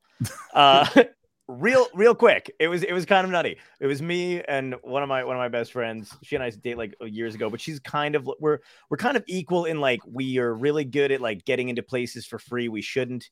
Or just like, blending in with a crowd or whatever it is. So we were like, she got wind of a wedding that was going on because one of her friends was assistant DJing and I like kind of know the guy. So I'm like, okay. And she's like, we should go. And I just helped her move all fucking day. And I was like, oh, I don't have a suit. It's because I just came back from one wedding or whatever. And I was like, I don't have a suit, like whatever. And her brother just chimes in out of the blue, like eating a bag of chips in the back. I was like, I got a suit. And I was like, fuck. So then, so it fits. I put it on. Actually, the jacket was like way too big, but I thought it was hilarious. And I was like, oh, if I get in with it, like that's going to be hilarious. So we missed the cocktail hour, which actually wound up being beneficial because I feel like that it wasn't as big of a wedding as I'd like it to be. Yeah. It would have been a better time to be outed. Yes. Yeah. Yes. Yeah. Yeah. So, anyway, so we missed the cocktail hour, but it was in Asbury Park. Really fancy fucking hotel, nice balcony. We get in and we sign the board and everybody's kind of mingling or whatever. And I noticed all the dudes had their ties loose. I was like, this is fucking great. I don't have to wear the jacket, take the jacket off, do the thing, hit the dance floor. Golden. Dancing the whole night. I'm like, I'm going to the bar, I'm getting a drink. And she was like, you're out of your mind. I'm like, no, we're going to get a drink. I got some drinks. We got fed these ice cream platters that were walking around, root beer floats, and then I just started taking selfies with some of the people that were there. And yeah, that was it. And I tried to get her to take a picture of the bride, and she wouldn't. But I think I could have pulled it off. I think we could have pulled it off. And now I'm addicted, and I kind of want to do it again. I think what you needed to do was take that selfie and be like, "What's your Instagram? I'm going to tag you," and then tag them when you have your little blue check mark, and all your followers are like, "Why was this guy at your wedding?" Because sooner or later they're going to be like, "Hey, how are you friends with John Bovaromo?" And I think that would be hysterical. Just get in on their hashtag. Like, we just want to say we love. Yeah. I was excited that I kind of want to do it again. Can you get arrested for that? No. Just okay, that's good. Yeah, they'll just hate me for being in their random background. You can't possibly know every cousin at a wedding, though. You've been married. Do you know you're married too? Yeah. Do you know any? You don't know everybody that's at your wedding, do you? Me? Yeah. When you're married, do you know? No. I say hello to everybody. Yeah, really. I figured there's got to be like a cousin of a distant relative of a friend or a date or something like that goes. I mean, there may be people you would know, your partner's people that you wouldn't know. Yeah, one or two. I like how that. Sorry, I'm looking at complaining about how I do songs on my live casts right now. Oh, really? Oh my God! Apparently, I tell people that I get my requests for the live casts from my Facebook page. I don't look anywhere else for them just because I don't have the time to. So I look at the comments on the face page and I pull that. And if I see stuff coming by in the comments that it looks like I can play, I play it. I don't try to cut anybody out or give everybody special treatment. So, oh, well. Can I, first of all, I respect. Some people can't be pleased. Yeah. I love that, dude. Can I tell you how much I like when we were at the concert in New York and you actually came out by the first of all, ballsy as fuck, by the way, by the merch table, and like people were like kind of trying to, like, we were talking or whatever, and people were kind of trying to like mooch in. You said hi, like a few people, whatever, but you like did this amazing, like, locked eyes, had no time for excess shit where I was like, I must learn from him.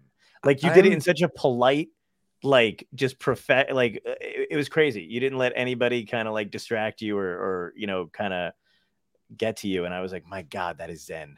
Yeah. I kind of, I don't know if it's Zen. It's like, I mean, part of it is having been in those spaces enough, and it's hard to like to talk to a friend in that, like, people are going to think you're an asshole no matter what you do. Sure. Like, we used to hang out. I used to hang out for 2 hours after the shows most nights with Toad. Wow. We would talk to the last person. That was like our thing back in the 90s and up into the 2000s. We were the band that would hang out every night and talk to people. And I would often end up like ruining my voice doing that. Like, right.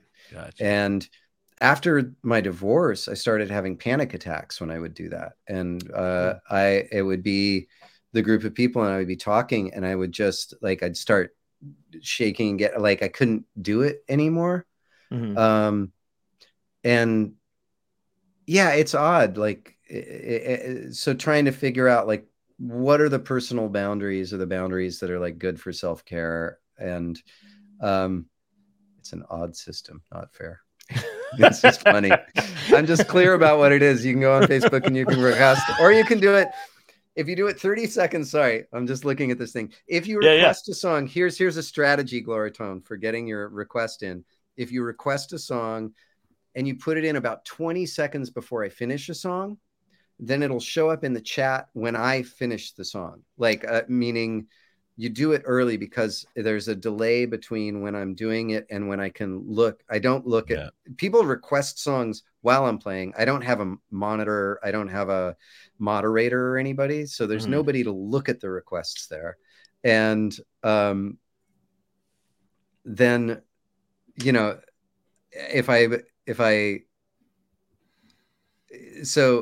I mean, these are my pro tips. If it's in the comments while I'm singing, I probably won't see it.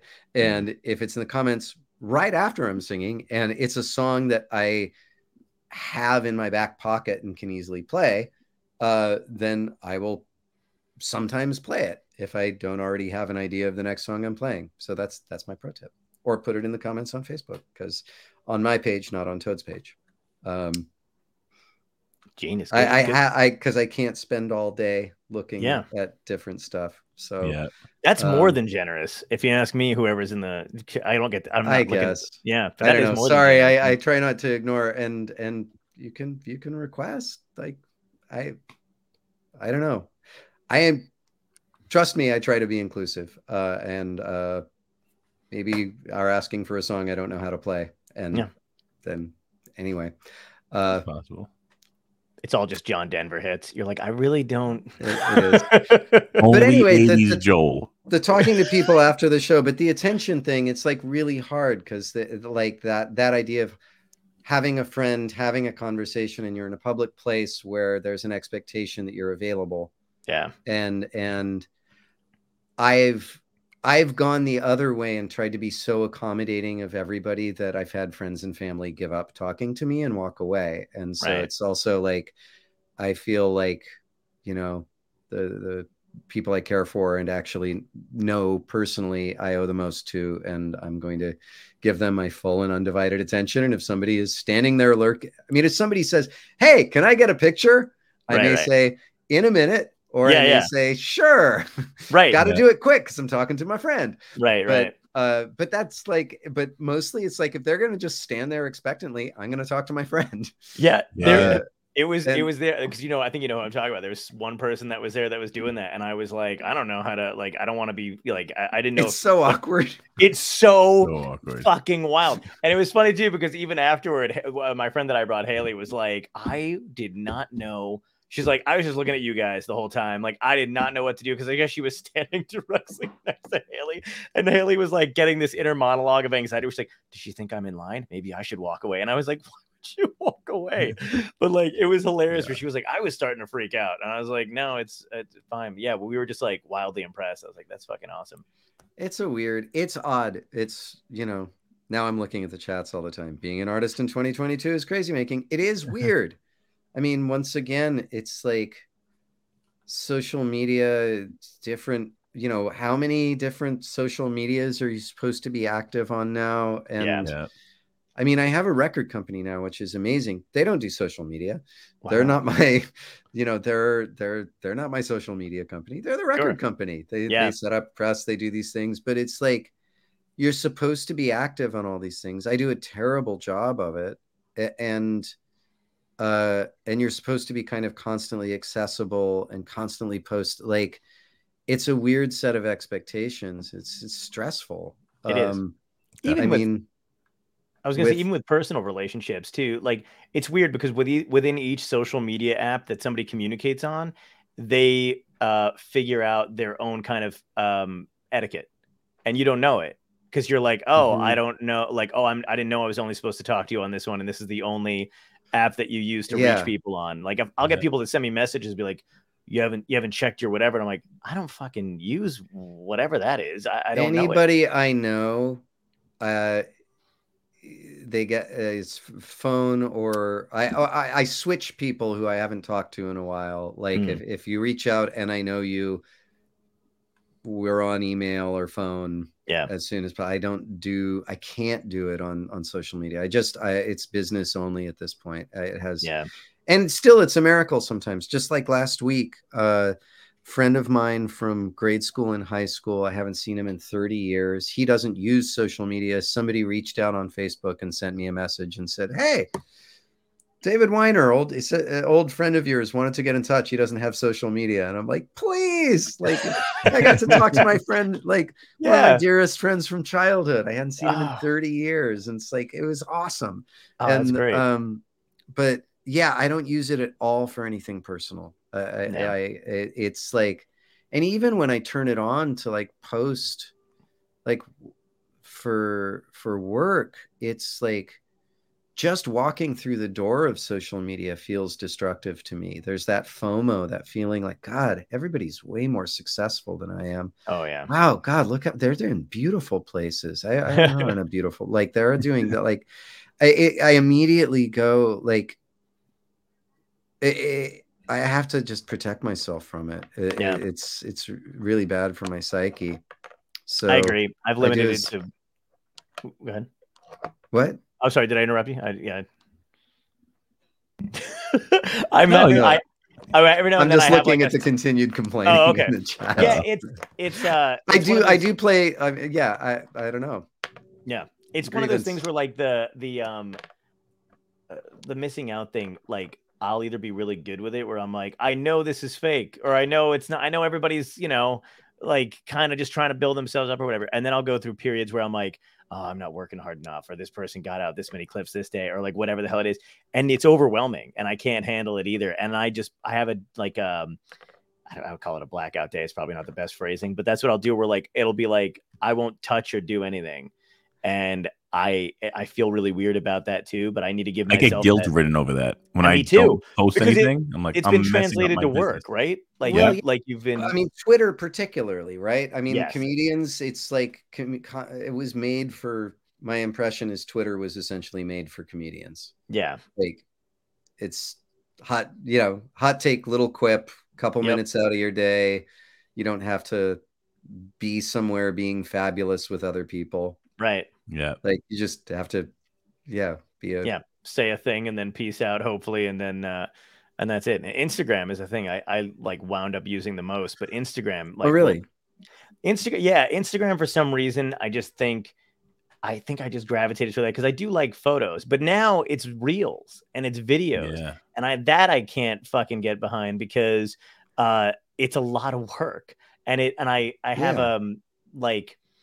I have a thing about putting stuff out that's either not going to be good enough or it's, because I'm still in control of all that stuff. So like I'll take a stand-up clip and it'll take me way longer to post it.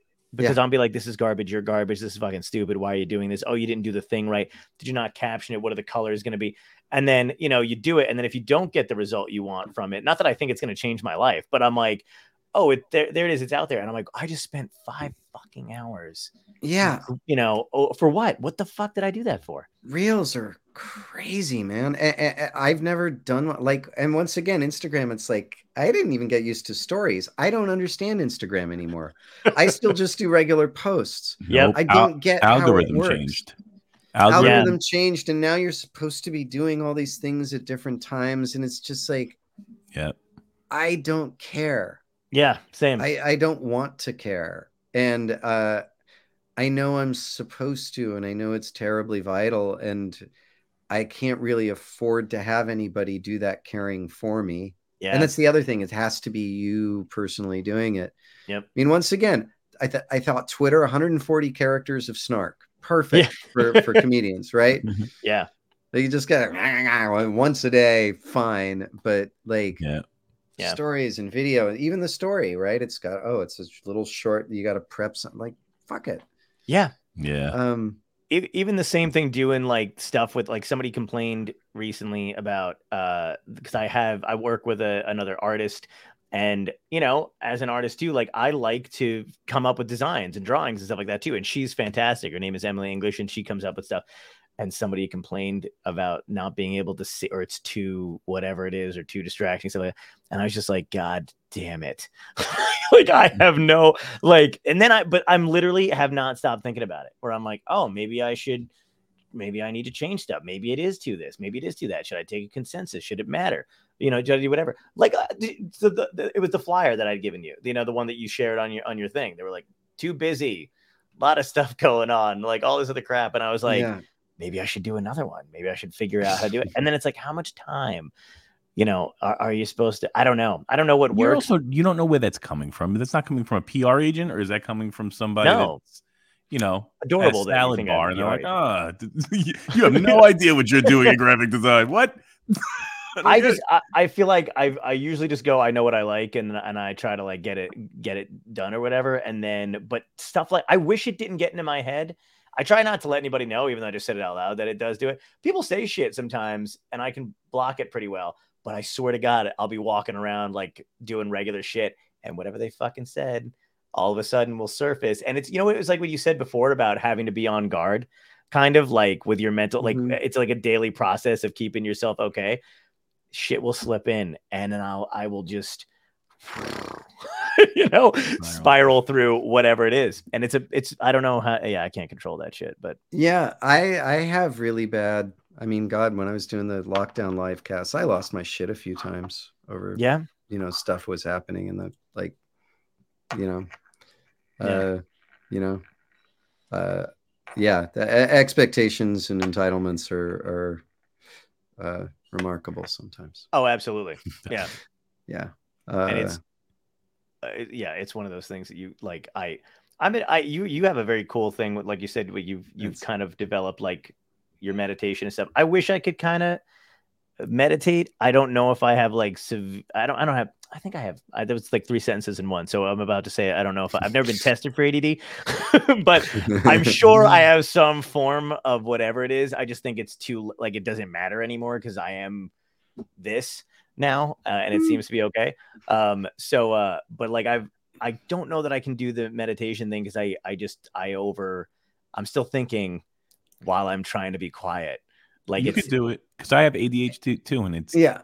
It really legit. If you use techniques, like if you, I had a doctor tell me you have to close all the lights, shine a flashlight on the wall, just stare at the light, and just that's it. Just focus on that light, and it works for me. And then my mind would start to, because just concentrate on your breathing, listen to your breathing, and look there, and try and like let all that other noise stop. And I found it worked. The other thing about meditation is it's a really active process. You can get to places where, I mean, I've always done Vipassana meditation, which, there's not a mantra, it's eyes shut. It's, and you're just kind of scanning up and down the body, right? Ooh. So you're trying to pay attention. You're sitting up straight. You're kind of vigilant. And like, I'll start at the very crown of my head and literally just try to see, can I feel the top of my head? Can I feel the hair growing out of my head?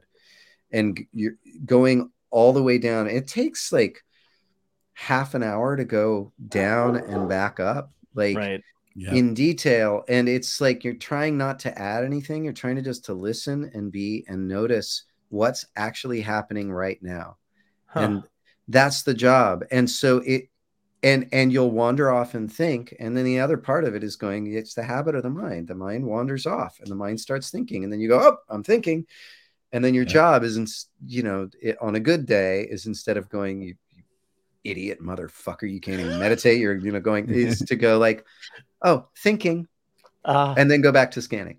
Oh, nice. And it's a simple job. And you go, oh, singing. I'm, got a song in my head. You identify the thing you're doing.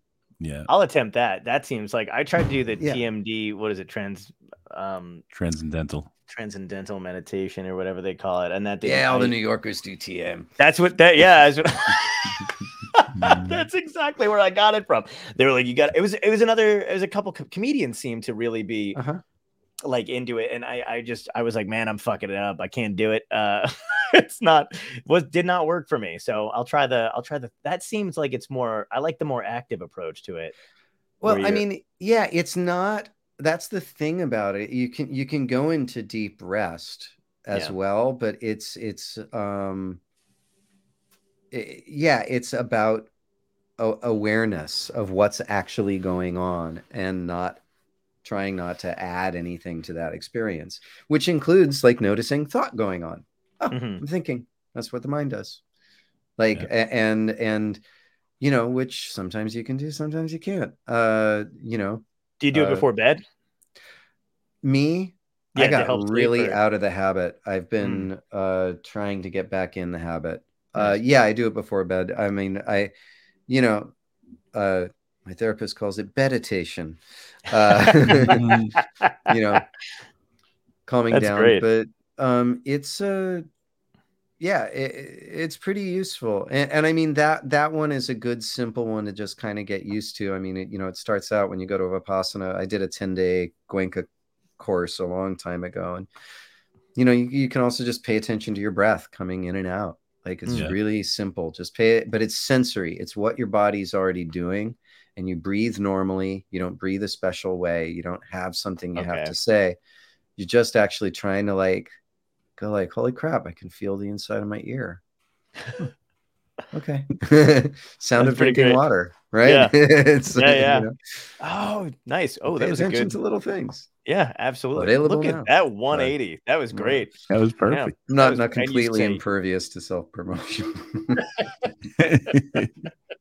oh my God. Do you want to take, Tom, do you want to get some questions? Yeah, we should Absolutely. clean up because I gotta go. Yeah. Sorry, man. I know. I'm looking at the time just now. I was like, holy shit. I know Gotta time finish my does burrito. fly. I did want to get this one up for Roller Girl. She said, "Can you ask Glenn what song he's most proud of, or means the most to him, and why?"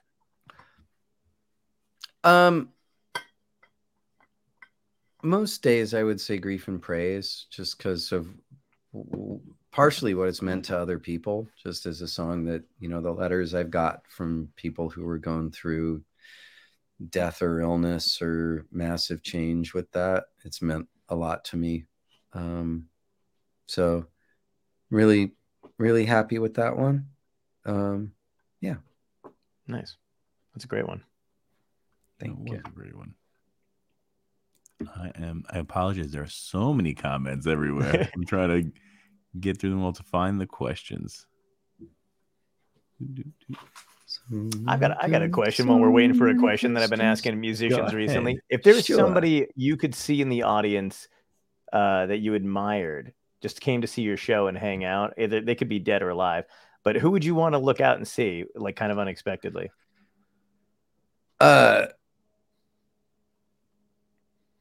That's a good question. I don't know who would like turn my crank the most. Like, it's a great phrase. Yeah. No. Like, who would be like? Yeah.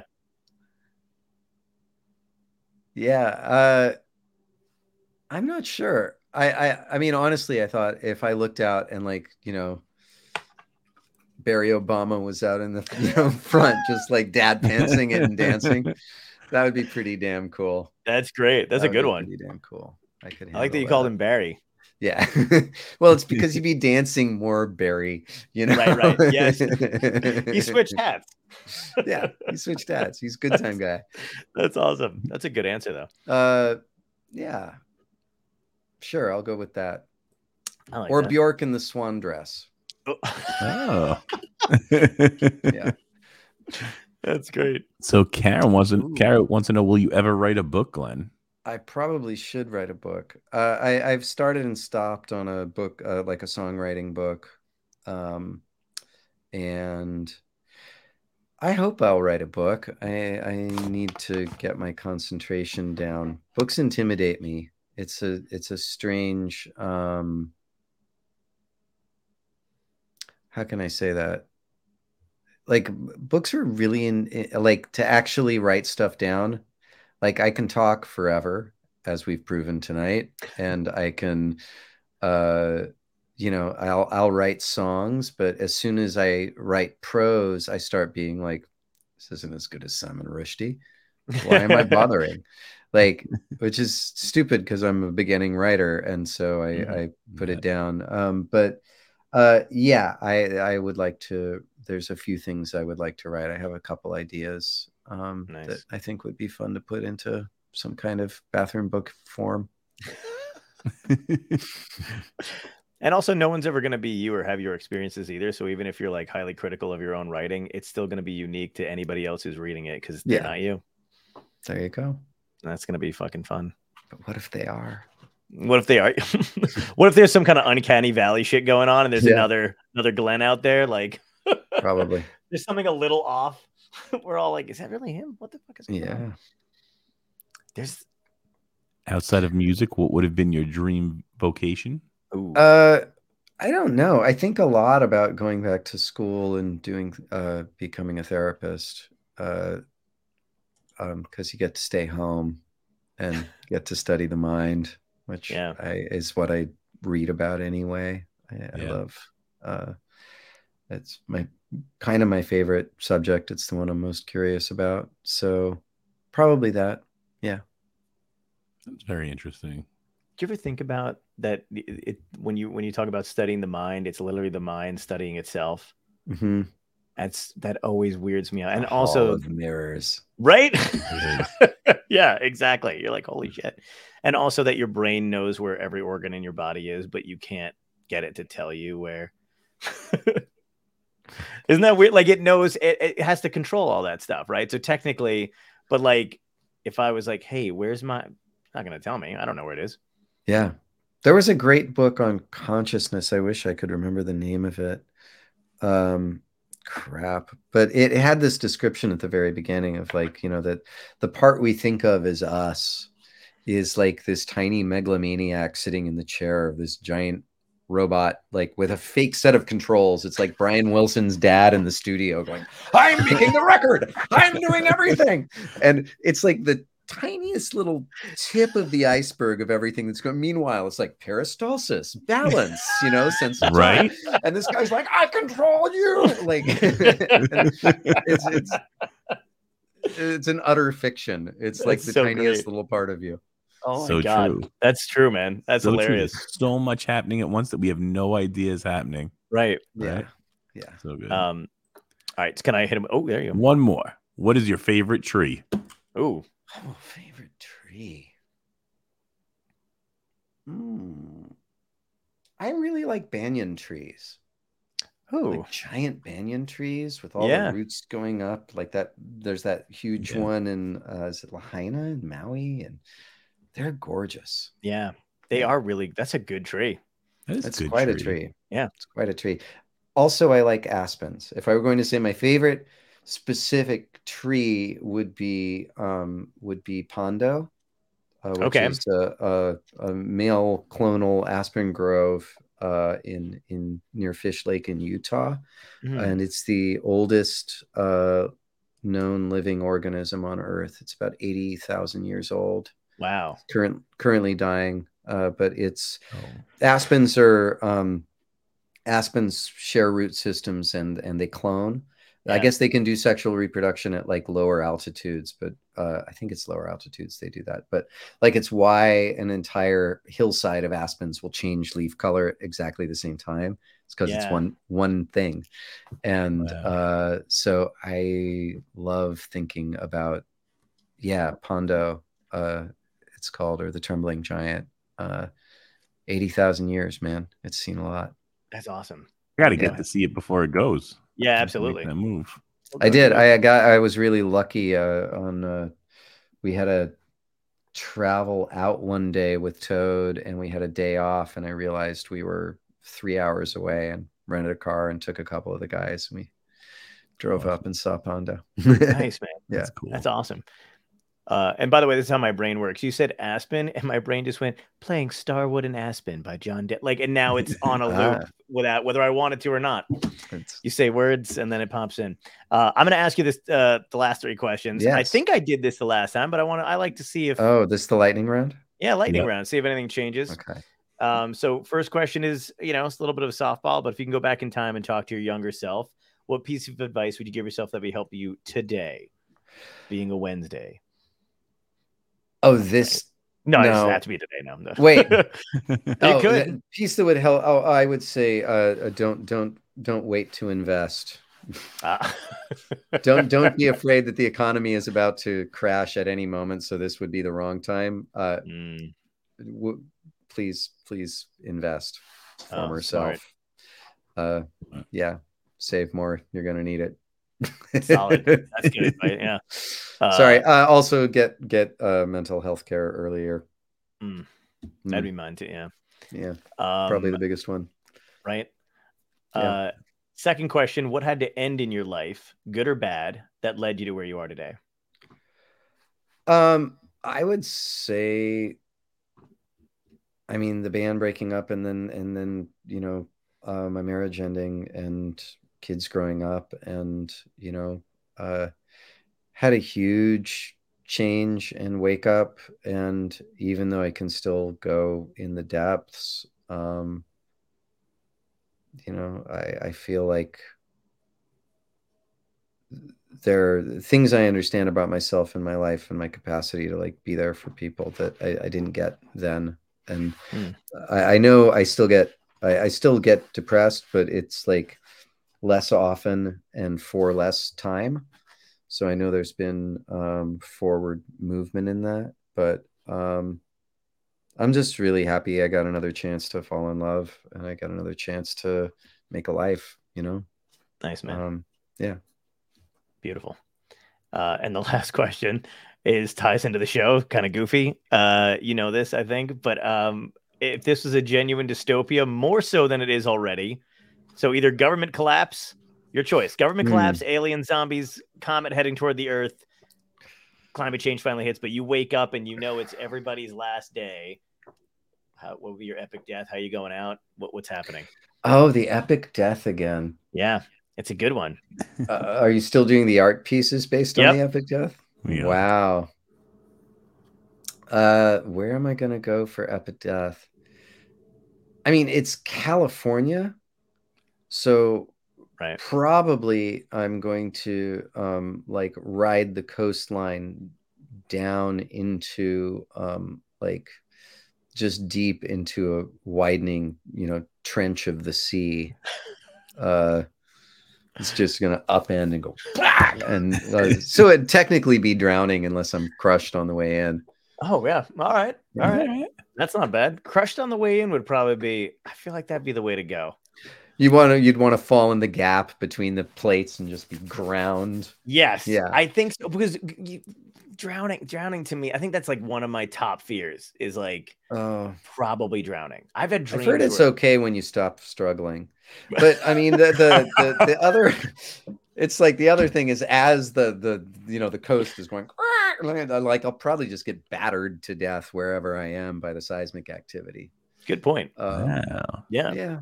See, that's what I was going with in my head. Like you were going to go by that tree so the ground would absorb you. You would now be taking up into Vondo, and then you would just be a leaf and giving breath to others. Wow. Well, that would be nicer. Yeah. A Glen Phillips tree, if you would. Yeah. That'd be kind of nice. I actually imagined you surfing the coastline. That's what I thought you were going to say. It was going to dip, but then you were going to embrace it and ride it into the ocean. And I was like, that's not bad. Yeah. That's not too bad. Dude, I love talk. I could, I can't believe we did. I can't believe we did 2 hours again.